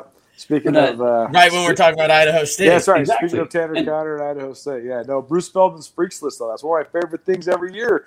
And a guy from the Big Sky's on it. That's pretty cool. Right. I will also say, of all the coaches outside of Idaho, because I want Idaho to win, I really would like Rob Fennessy to be successful at Idaho State as he pick up some winning seasons. We call him the poor man's Rob Akey. I mean, he's basically Rob Akey at Idaho State. And it's hard not to root for the guy. It's the energy, he's upbeat, he's funny. I don't know. I love Fennessy, man. He's a huge King Spud supporter. This is a fan podcast, so I can ask this. Who do you guys root against then? You talking coach-wise? Yeah. Of course, Darth Vader, Bobby Hauck. Yeah, he makes it kind of easy. That's what he wants from you. That's what he's asking that from you. And I'm a Montana fan. I don't mind it. And I don't know. We saw him at UNLV, not playing him, but it's I don't know. Being in the FBS for a minute, I was we kind of missed the Hauck days. The rest of the Big Sky. I mean, I know he beat us though too while we were FCS, FBS, but I don't know. I missed the run of dominance of Hauck, so I've noticed we're a little less animosity towards him than most. But that's good. It's because you guys get it. That's what you get. That's the whole shtick. Well, I grew up in a Montana household too. Right. So I was going to Montana games during the first Bobby Hauck run. So I've just always known he's a tool. You if you can't handle that, he's probably there's no prayer that you actually like the guy, then that's a you problem. And we talk the biggest loss of the Big Sky with Choate leaving is those two's interactions. We talk about media days in 2020 when it was all virtual and it's Hauck's at the lake cabin, and then Choate had the camera down below, and he was flexing the whole time with the trophy right next to him, and you're these guys are just flexing on each other, even in Zoom media days. They're fantastic. You guys don't even know, dude. They broke my whole business model. My whole plan was to pit these two guys against each other for the rest of the time, and then Choate had to go to Texas. Such a bummer. Well, I mean, Coulter, maybe you can comment on this. It's not every day you're offered a co-coordinator position. I mean, to the tune of the money he's got it, though. I don't know in the SEC, nonetheless. Yeah, we're going to get to Montana State, but I will tell you this. Yes. The number one factor was you make Jeff Choate sit around without coaching in a football game for 18 months. Doesn't matter. Yeah. Point blank, period. Circumstances aside, he's on the move. You give him that much time to think, he's got a new plan because that's what he does. He's got a new plan. Answer your question real quick. I root against Bruce Barnum. Woo! That's a hot take. Yeah. Barney, dude. Doc's Pretzels. I don't mind Barney. There's nobody in the Big Sky I really root against. Chris Peterson, that's still like, I'm glad he's gone. Still root against him. Like, I guess that'd be mine. I wasn't a big Brian Harsin guy either. I just stick to hating Boise State coaches, I guess. Which makes it easy. I don't have to play them. Brian, what is it? We got real off roles there. You got number 4. Oh, dude. Now, this to me is kind of where it gets fun. And I'm going to say – so I'm going to put Eastern Washington at number 4. And Eastern Washington to me is they've just settled into this level to me in the Aaron Best era of they have way too much talent for the bottom half of the conference to come close to hanging with them. But they are not physical enough to pick up wins against Montana State, Weber State, or Sacramento. I'm going to say Sacramento State at this point too. So I think they're going to land in that fringe playoff area. Eric Berrier is fantastic. Eric Berrier has been fantastic for so long; it's almost boring to think, well, like, duh, he's the best quarterback in the league, and it's probably not close. But I think there's way too much talent for Eastern to not finish at least competing for a playoff spot. But in the spring, I don't think we saw anything to tell you that they have gotten over that problem of struggling with physical teams. Exhibit A, Idaho gives Eastern problems because Idaho's physical. Yeah. Idaho has underperformed relative to what everyone should expect of them, but for the last 3 times, Eastern has absolutely struggled hanging with Idaho because of that physicality. I don't think they've changed. I don't think they've moved past just being that area where they're going to kill okay to bad teams, but then they're going to look not very good against tough teams. Yeah.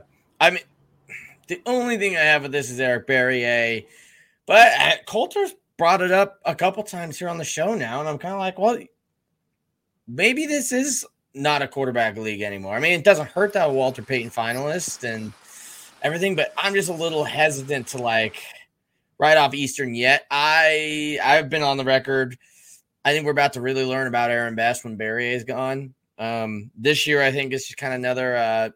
They should be all right. I think they'll finish top 3 in the Big Sky, but we'll see. I mean, you're right, and especially when you've got a quarterback like Eric Berrier throwing to guys who eat popcorn before every single game and could, as a single person, have more drops than an entire team sometimes. Like, maybe they don't finish as high this year. And I know they've got some defensive pieces coming back, but they've also lost some defensive pieces. And Ty Graham's coming back off of injury. Like, he's good, but how good is he after injury, after sitting out? And I mean, there's a good amount of question marks, but they also have some decent offensive line play. So, if you pair that with a quarterback, I don't know. We'll see. But you mentioned, I guess, decent offensive line play unless you're playing a physical team, because anytime they play anybody physical, they seem to really struggle. I mean, it's a coach's league first and foremost, and I think that's and I like Aaron Best. I interact well with him, but I think that's the biggest question mark for Eastern if they're going to get back to where they were. The teams with we've talked about it throughout the whole podcast. Almost every team in the league has talent. It's a matter of how they use the talent. It's a matter of their sense of belief. It's a matter of their systems. More than anything, it's just a matter of, do they want to be playing? Do they have a collective sense that they can be good? That's what Bobby Hauck does so well at Montana, is instill the belief that you are good. Personnel-wise, is Montana actually across the board significantly better than everybody in the league? I would argue not. I would just argue that they have so many guys that are bought into the similar narrative. But I just think that that's the thing that's sort of absent from Eastern Washington. You mentioned the fact, though, the sort of brewing narrative, it's not a quarterback league anymore.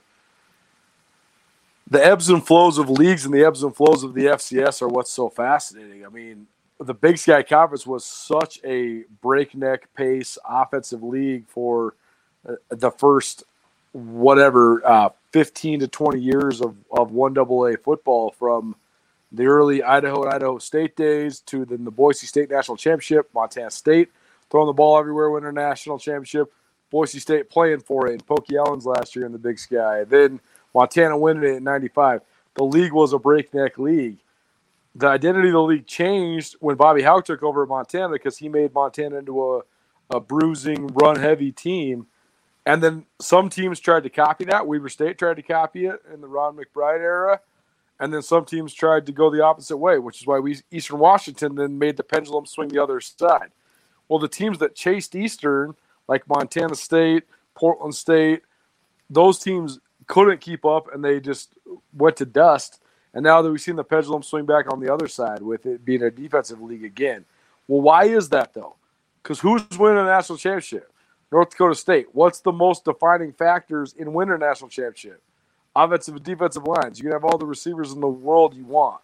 But you just have to wonder if Youngstown State wouldn't have caught a 2-point conversion behind their back on a snowy day in Cheney in 2016. That 2016, that's what I'm saying. Like, that 2016 Eastern Washington team is the team that was supposed to derail North Dakota State. And if that happens, then what's the trend of the league for the last 5 years? Are people trying to copy Eastern instead of trying to copy North Dakota State? That's been Montana State's biggest problem the last several years. They replicated the North Dakota State model as well as anybody in the Big Sky has, except for then they played North Dakota State twice, and they realized how far they're behind, 49-14 and 42-14. That's how far they are behind. Yeah. Playing the same style. So it's just interesting the way that the trends work. But I totally agree with you guys' assertion. I actually had Eastern Washington 6th in my preseason poll. I think Barriere is good. I just think that they are good across the board, but not elite across the board. I mean, they used to have 4 to 5 NFL guys on every squad, and I think that they have good Big Sky players now, but not NFL guys. So here's my bold prediction. I think Portland State, Eastern Washington, final game of the season is going to be for a winning record for both teams. Wow. I mean, I'm here for it. Why not? Keep it interesting. It'll be the first damn cup game that mattered. Yeah. Well, didn't for a while Portland State actually give them a couple pushes? Like, I thought for a while that was like a closer game. Portland State beat Eastern in 2015 to keep Eastern out of the playoffs and to clinch the second playoff berth ever in Portland State history and a playoff seed. So that was a pretty good one. That was the year they beat the Cougs, right? Portland State knocked Eastern out of the playoffs. It was either 2017 or 2019, too, with a win in the Dan Cup. So it's mattered before. Yeah. But, all right, so it is my pick now at number 3. I'm going to take the Bobcats. Top 3, I think most Montana State fans can't be too upset about this placement. I mean, you lost your head coach. You haven't played in 18 months, which probably has benefited you because it looks like, I mean, Coulter will have a little bit more on this. I believe Matt McKay is the guy. Tucker Rovig and Bauman are kind of just like, all right, in the Weems, need a little bit more seasoning. It seems like he's the guy. You've got Troy Anderson back, supposedly healthy, actually playing defense. I just think Montana State, for me, it's hard to have them at 3, just not knowing everything. I kind of want to see stuff, but like the pieces are there. I mean, that's obvious. Like they've been good. They've been going to the playoffs. They've been pushing for conference titles. Like we said, had they not ran into North Dakota State the last 2 years they were in the playoffs, like they probably would have gone further. Maybe, maybe made a final if they're on the other side of the bracket. But I just, I have no complaint at 3 either. They've got all the pieces. They're a tough team. It's a tough place to play, especially as the season goes on and it gets colder and, you got teams that aren't used to it. I mean, totally, like, could easily finish 3. I feel confident about this pick as well. So tell me this. I'm going to ask you guys just an open-ended question. Yeah. Montana State behind Montana. Why? For me, coaching. I trust how to get a team. It's an adequate point. And I haven't seen Vegan yet, Not like Wyoming was knocking socks off people while he was there, and I get North Dakota State, but who hasn't lost at North Dakota State the last couple of years? So not saying Vigen won't work. I just, if you're asking me right now, like we're going to Vegas right now and you got to pick one of these two, I'm going to take Bobby Hauck over a coach I haven't seen ever be a head coach. And I picked Montana over Montana State too. I expect there's going to be just a little bit of, let's say, smoothing out, Brent, that I actually don't doubt Brent Vigen's going to be fine. But one, I mean, maybe Coulter, you have different experience with him. Brent Vigen, I mean, like energetically or based off his disposition, is certainly not Jeff Choate. And certainly.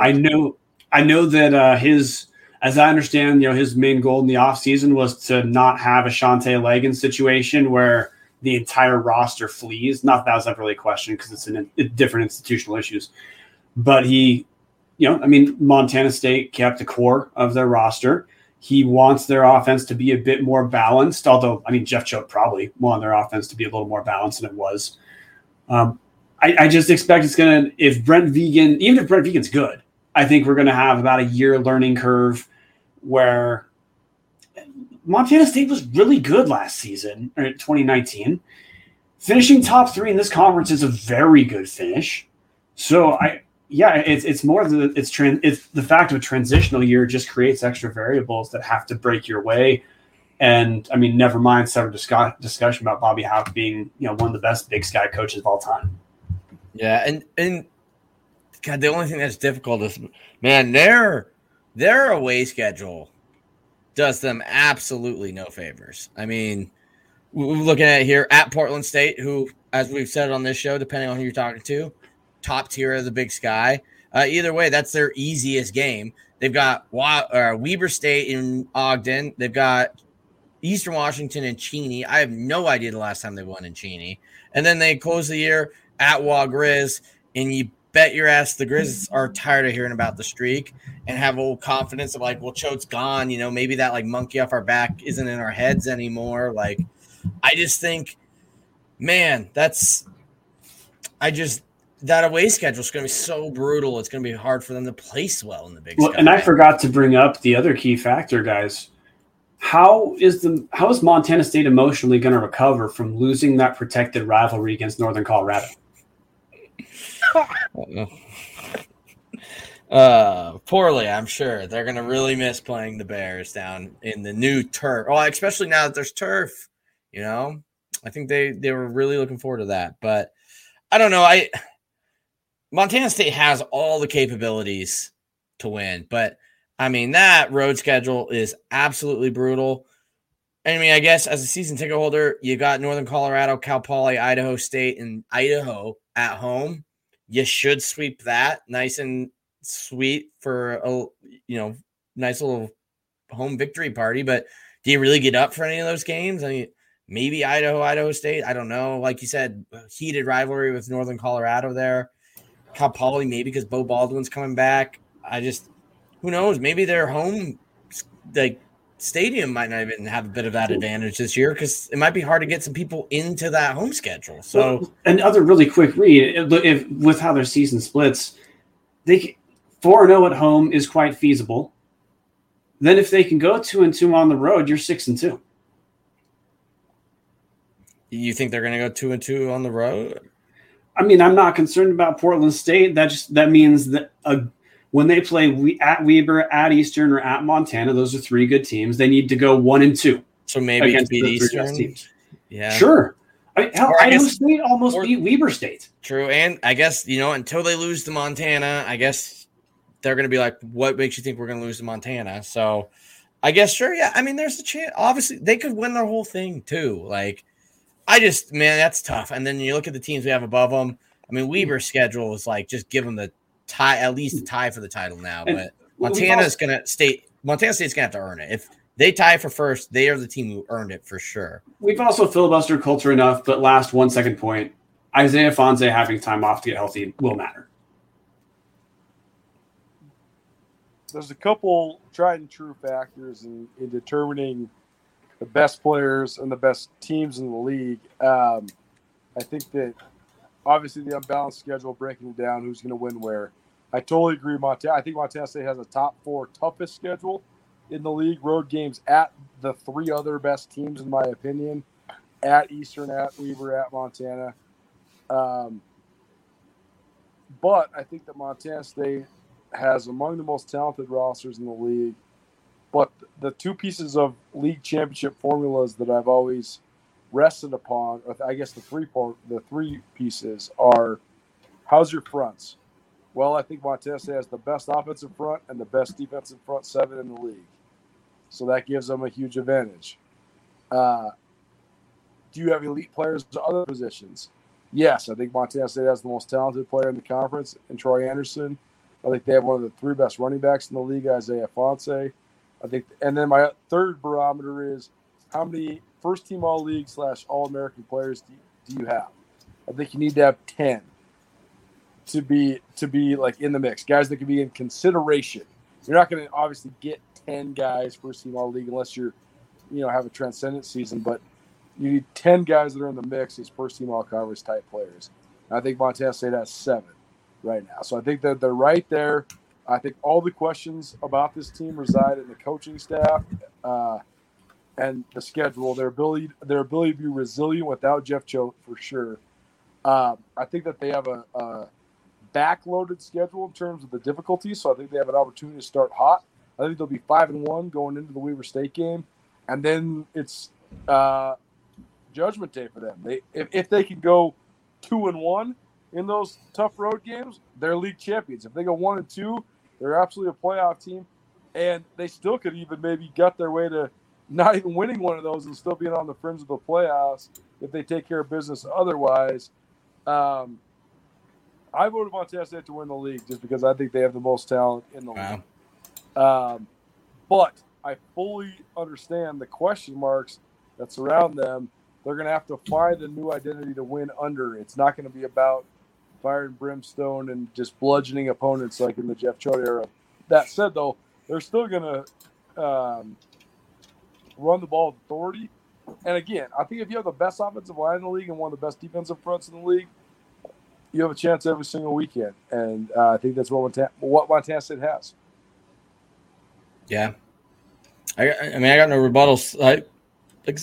They're a good team. They could easily win the league. It's one of those things. I just need Vegan to prove it to me, I guess. There's just teams I'm willing to give the nod over. Is my only reason for having them not 1 or 2 is I just needed to see that. We have no idea what Vegan looks like as a head coach, and most of the staff. Well, I guess they kept a good chunk of the staff, but we'll see. We'll see. The number one factor Montana State has in their advantage has nothing to do with any sort of football-related personnel.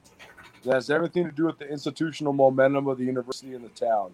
Yeah. For better or worse, Bozeman's blowing up, and the Wade Cruzado is the best president in the Big Sky Conference. They're going to have a Mountain West size enrollment soon, and they're going to have a Mountain West campus soon. So what does that mean for their future? That's a conversation for another time. But the fact is, when recruits go on visits, if parents are going with them, that's one of, if not the best educations you're getting in the Big Sky Conference. It's the most affluent, upscale, and rising town in the Big Sky. It's going to be a metropolitan area. It is the best dining halls, the best dorms. They're going to keep getting super good recruits no matter who the football coach is. And I just think they got to capitalize on it, but I think that they already have that going. So even with the coaching change, I still think they're going to be in the mix for the title. Yeah, I can believe it. And they've got probably the best offensive and defensive line in the league, so that doesn't hurt either. Cool, but who's picking number 2? Is it you, Brian? It's you. Oh, Montana. It's not an awesome pick, so I guess we can just really roll this into a quarterback play. I mean, I'd be curious to ask Coulter on where they're at in that competition. Is it going to be Cam Humphreys? I think that team, I mean, we nailed it. Montana just has this belief about them. I mean, they do it in a state that is not heavily known for producing high-functioning college, or high school recruiting. Like, it's not a hotbed. Like, Alabama is not sending a scout to Montana every year to check it out. And the Montana State are like the kings of just finding guys that buy into their system and just training them. Like I know every program has like the our kind of guys, the EKGs, the whatever. But like there, it just feels different. Like they have these guys that are usually 0 stars. That's why they're always at the bottom of like 247's recruiting, because 247 doesn't even have profiles on half these dudes. Exactly. And then they get to Montana State, and it's just they believe and they're coached and they have the frame and they're just it works. It just works, and you can't explain it. There's just something to it. Well, there's part of it is that if you're 24/7 sports, you're not going to waste resources sending some guy to Dillon, Montana. Yeah. But the fact Brandon Huffman's not going out there. Like Troy Anderson, this isn't like some surprise. Like Troy Anderson, if he wasn't from a town of freaking 7,000 people where everybody is either a farmer or works at the John Deere dealership, like he never went to a camp in his life. He was raising steers for 4-H. Like there's no recruiting tour. He knows he's going to play college football at Montana State, and if he balls out, he's going to go to the NFL. So that's what he dreams of his whole life. That's what he does. Like if he was in any other place in the world, if he just grew up in Coeur d'Alene, Idaho, 3.5 hours north, or even Pocatello or somewhere, like it's not because the guys aren't good recruits. It's because no one's scouting them. Yeah. The only people that are recruiting are Montana schools. That's why the Montana schools have always been so good, because you would never send a guy to Drummond, Montana. But then there's a guy at Drummond, Montana that's going to become a 5th-round draft pick as a running back. You know what I mean? Yeah. Like, Troy Anderson's a 4-star recruit if he grows up anywhere else. And it's one of the hugest advantages the Montana schools have, man. It really is. Like Jace Lewis, if he was just in Meridian, Idaho, he's a 2-star recruit with offers from, I don't know, he'd probably get a preferred walk-on to Boise State, get an offer from Utah State. Like, Nevada, Exactly. They just don't get seen at all. And it's one of the biggest advantages Montana State has, because they have dudes who are underdeveloped, underscouted, like dudes from 800-person towns that have never gone to a camp in their lives, but they've been lifting weights and bucking bales and all this stuff. And it's what's so beautiful about covering football, man, in the state of Montana. But Bobby Hauck, to your point, he knows how to cultivate that better than anybody. And that's the thing. Like when you ask about why the Grizz are better, I think they've added like 6 to 8 individual guys that are elite talents. But mostly the reason they're better is because they have a whole bunch of dudes, most of them from Montana, who are ready to just play their absolute asses off for Bobby Hauck. And they're going to play 25 guys on defense. They're going to play 9 guys on the offensive line, 8 guys at receiver, 5 guys at running back. And how many of those guys are actually the best players in the conference? Maybe like 3 or 4. But you got so many dudes who would be better than most guys in the conference. That's why I think Montana's going to roll. Because it's Bobby Hauck's system to a T, man. He's ready to seriously roll out 70 dudes who want to play for the name on the front, as the cliche would go. But it's true. It's a tried and true formula, and he's the best I've ever seen at it. Yeah. I'm going to say Montana looks – I'm not actually concerned that much about the quarterback position there, because Cam Humphrey is at least serviceable. If he's the starter, he's at least okay. Cam Humphreys was losing to Idaho when he was starting. That was one game. He also killed Portland State, and Idaho hung a big 0 on Portland State. So, it's not that he's not the best quarterback in the league, but he's fine if he's their starter. He's fine. All he's got to do is just make throw it to Sammy. Exactly, dude. Just throw it to 18, man. That's here's the other things. Like Gabe Solser is going to be the dude if he can figure it out. Like that, he is one of the breakout stars in the league, no question. If he can figure it out, man, because he was one of the best recruits to come out of Montana in the last 10 years. He's supposed to be like the not in the diversity or like the mythical lore, but just in terms of the prestige of the recruit. He's the Troy Anderson of Montana. Like that was Bobby's answer to Montana State when they got Troy Anderson, was getting Gabe Solser. And he's been banged up for 2 years, so time is now. But I just think that he could be a big impact too. I just think that Humphrey only has to be solid. Just get the ball to the dudes, man. Like they have so many dudes at receiver. It's crazy. Brian, you made a comment earlier. Who'd you say you thought had the best receivers in the league? Because it's not whoever you said. It's Montana. No, I said Northern Arizona has pretty dang good receivers over They do. Brandon That's Porter. They might have Stacey Chukwuemeka. Yeah. maybe the Porter, best Johnson, who's the starting other guy? trio, but Yeah. like not the best receivers. Yeah. Like combined talent wise. But I mean, Sammy Akem is the guy this year. And if 100%. Samori Toure was still here, he would be 1 or 2 as well. Like for sure. And Sulcer is going to be one of the most explosive athletes in the league. They think Keelan White is their best pro prospect. He's only a redshirt freshman. Like, they got dudes, man. Like, Mitch Roberts will be a contributor. They have so many receivers, which is ironic because it's the only parting gift from the Bob Stitt era. Well, and you just touched on why I have a little more faith in Montana is from year 1 to year 2, Montana looked a lot stronger on both sides of the line under Bobby Hauck. I actually think Bobby Hauck's first year going 6-5 easily could have been 7-4. Get that fringe playoff spot was an underrated or misunderstood season in terms of getting great results with how undermanned they were on the offensive line.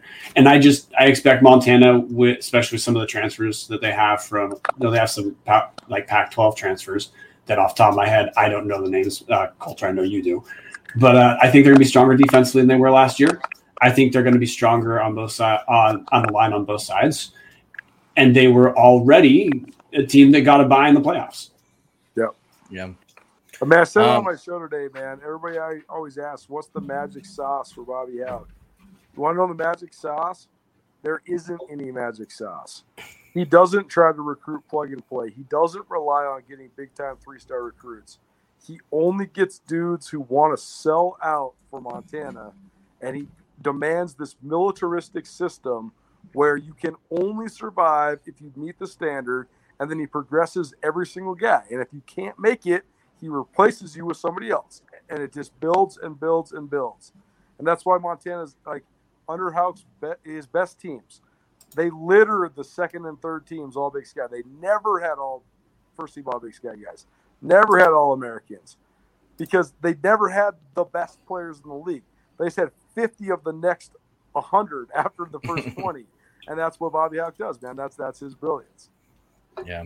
Which leaves us with one last team to talk about, Chris. I'm so surprised that this is the consensus pick. I didn't put consensus? I didn't put Weber State as number 1 in my poll.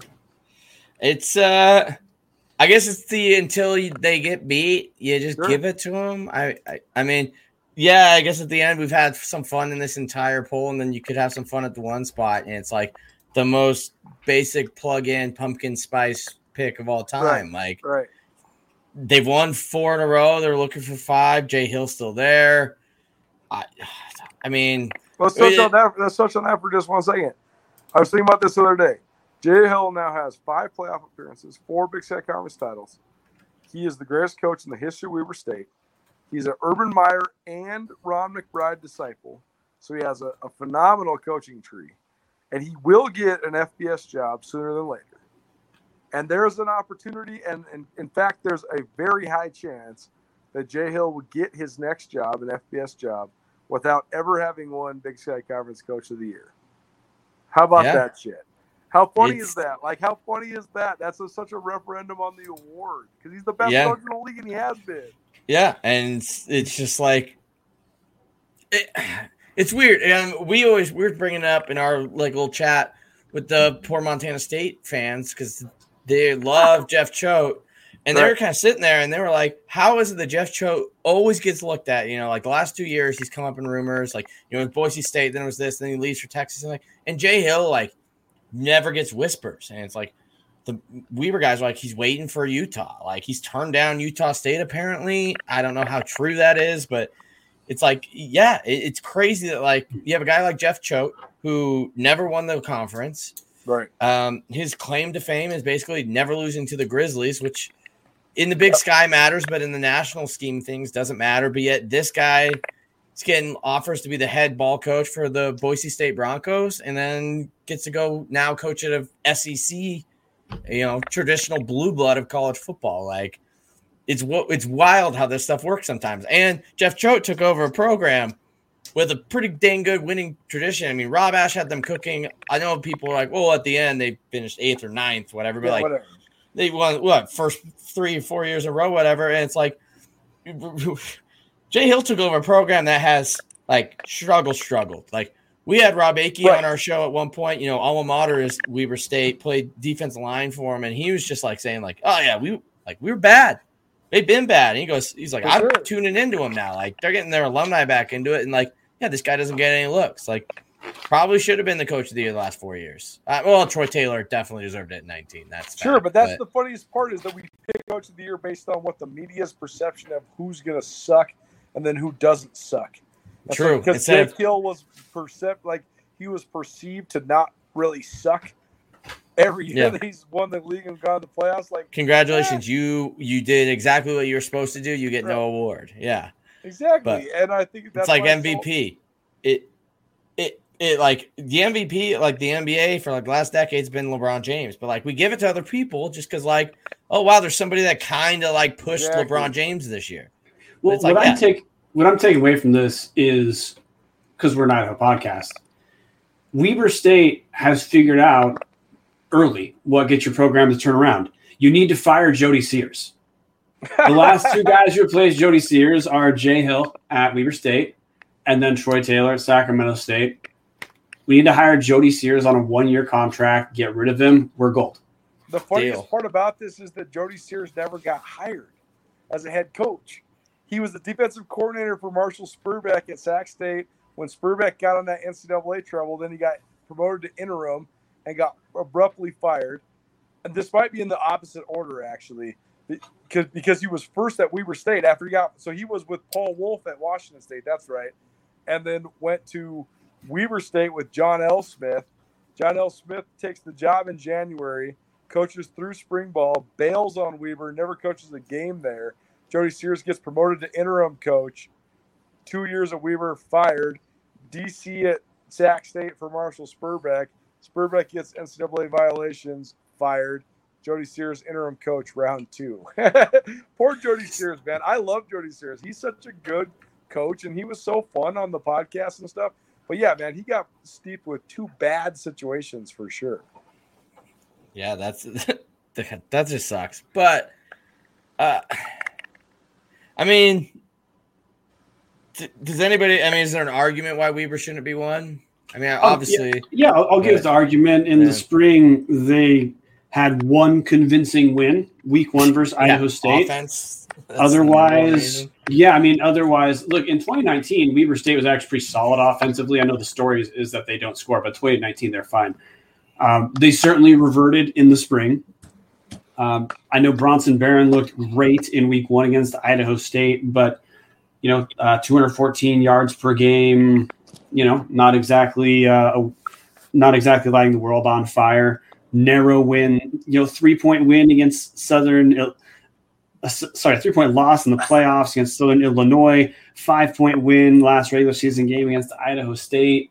I can also tell you that first round loss in the playoffs was the least surprising first round loss. I guess I can remember in the last few years.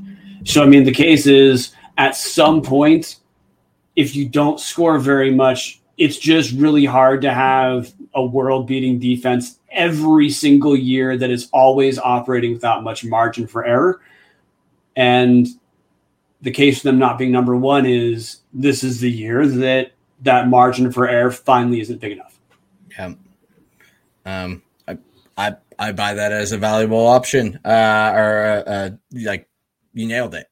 Coulter, you got any kind of closing points here on Weber State or the table we got? Because I know we had some other stuff on the outline, but we usually keep the show to an hour and we're pushing 2. So I think we'll let you off the hook and go enjoy your new CASA. But we have one last thing we have to get to. Okay, I'll let Brian. Just a quick point on Weber State. I think that when people are deciphering coaching,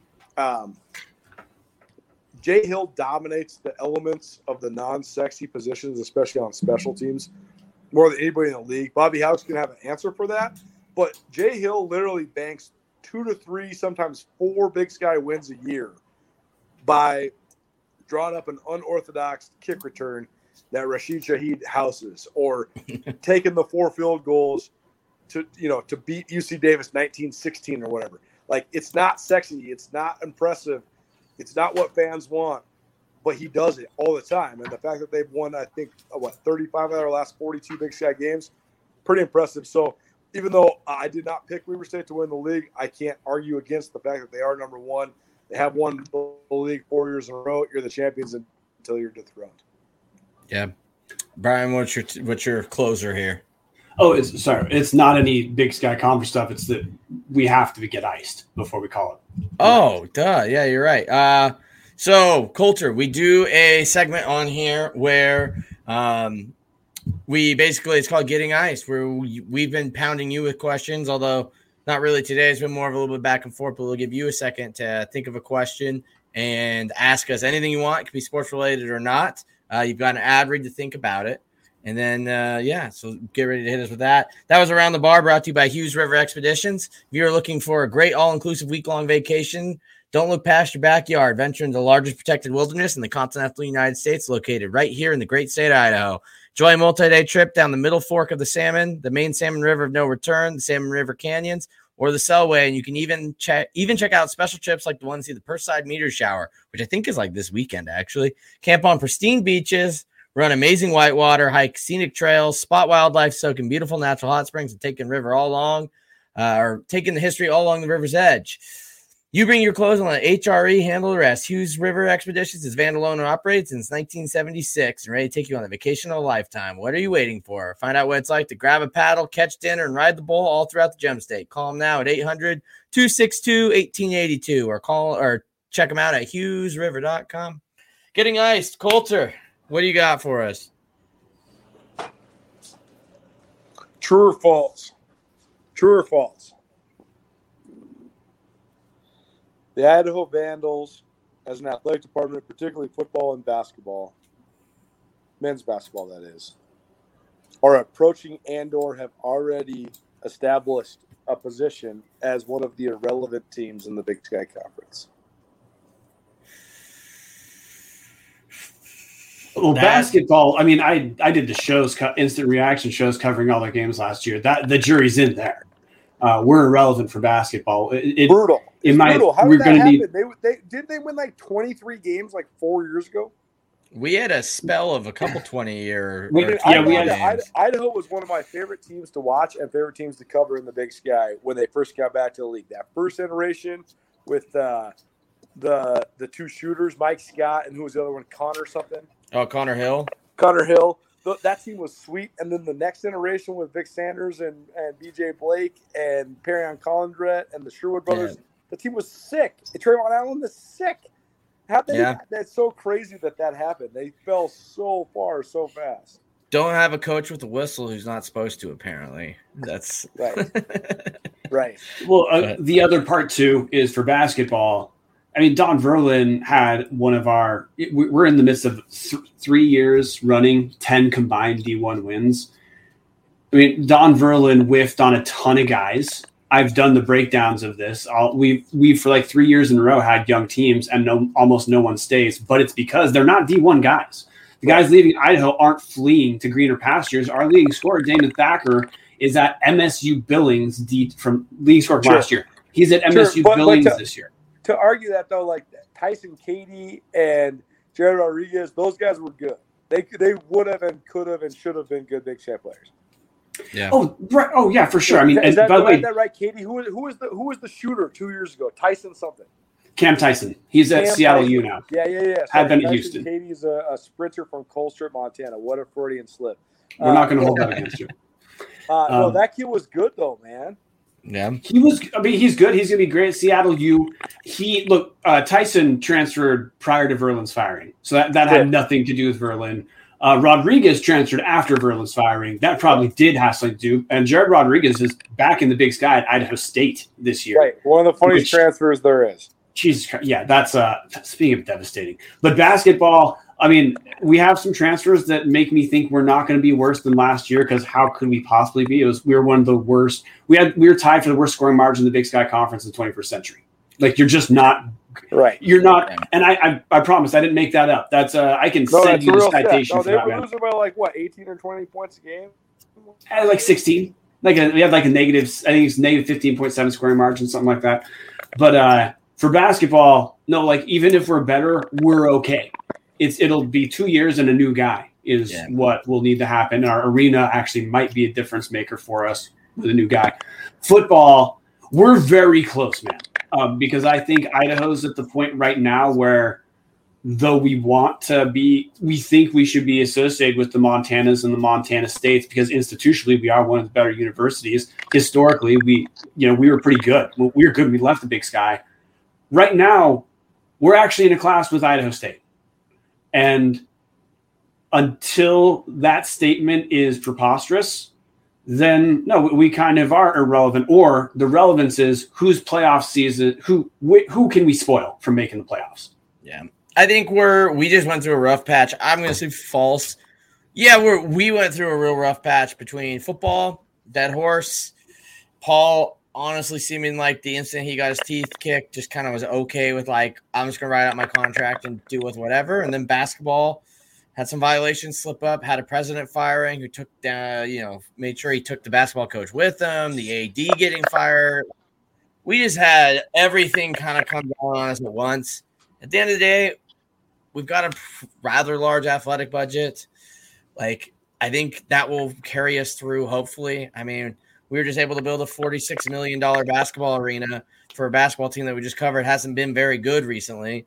And Eastern can't build a, $14 million football upgrade. Like, at the end of the day, I think we'll be all right. But, yeah, right now it's been a rough 5 years probably for the Idaho Vandals, which is a great time to start an Idaho Vandal podcast, right in the Devers of the history books. Yeah, no, Idaho is just going to have to at some point.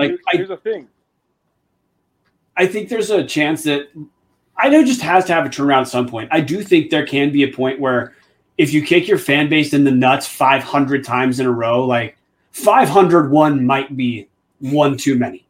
And I think Idaho, we're not there, but I think we're closer to that point than you might guess. An old athletic director once told me that winning is not what matters most. It's the hope of winning. But a fan base has to have had the hope of winning instilled within them. Idaho is definitely relevant in the Big Sky Conference because they have a fan base that cares. You guys have an Idaho podcast. There's no Southern Utah podcasts. So, that's the whole point of the story is that it is relevant because people care. And it's not about winning. It's about the hope of winning. And Idaho won for a long time, so they have the hope of winning still. So, like you said, you kick them in the nuts 500 times, but you guys still believe there's an opportunity for them to win. And I think it's important for the league, man. I think that Idaho winning is important for the league for sure. So, that's why I asked you guys that question, because I think that the fact is that there might be some irrelevancy slipping in, but there's a lot of people that care. So that's the thing that's going to keep slipping all the way. Yeah, that's great. God, it's the hope of winning. Coulter just dropped, you've had a couple quotes that they, I get, everybody has a full-time job to recruit, and what a great episode. Coulter, we want to thank you for coming on. It's been awesome. I mean, like we said, getting the biggest brain in the Big Sky on here to talk Big Sky. We usually run this thing at an hour, and here we are 2 minutes and 4 seconds, and I feel like we've only wasted about 4 minutes and 11 seconds of people's time. So, but thanks for having me on, boys. It was a pleasure, and appreciate it, man. Yeah, and people want to find you. What's the best way to do it? You can follow me on Twitter at Skyline Sports MT, or you can go to SkylineSportsMT.com. Actually, there's a transition coming in the Idaho Athletic Department with a connection of mine that's going to up a little bit of exposure and coverage, Skyline Sports. So you can check that out. Or if you want to listen to my daily radio show throughout Montana, 1029ESPN.com. You can stream it or find the podcast there as well. And we talk mostly Montana sports, but we do talk a lot of Idaho and Idaho State stuff too. So check it out, SkylineSportsMT.com or 1029ESPN.com. Perfect. Well, once again, we want to thank Colter for coming on. Make sure you check out his stuff. If you didn't know who he was already, I'd be surprised. But now you got to maybe get a little bit more exposed to him than you would have otherwise. For all you Vandals out there, the Idaho women have a soccer game against Wazoo on Friday in the Kibbie Dome. So go check it out. Other than that, it's time to close down the bar. Brian, we'll see you in 2 weeks. Well, maybe not you, but the rest of the crew will be back in 2 weeks to preview Idaho. Now it's time for the best band in all the land, the Sound of Idaho, to play us out. Go Vandals.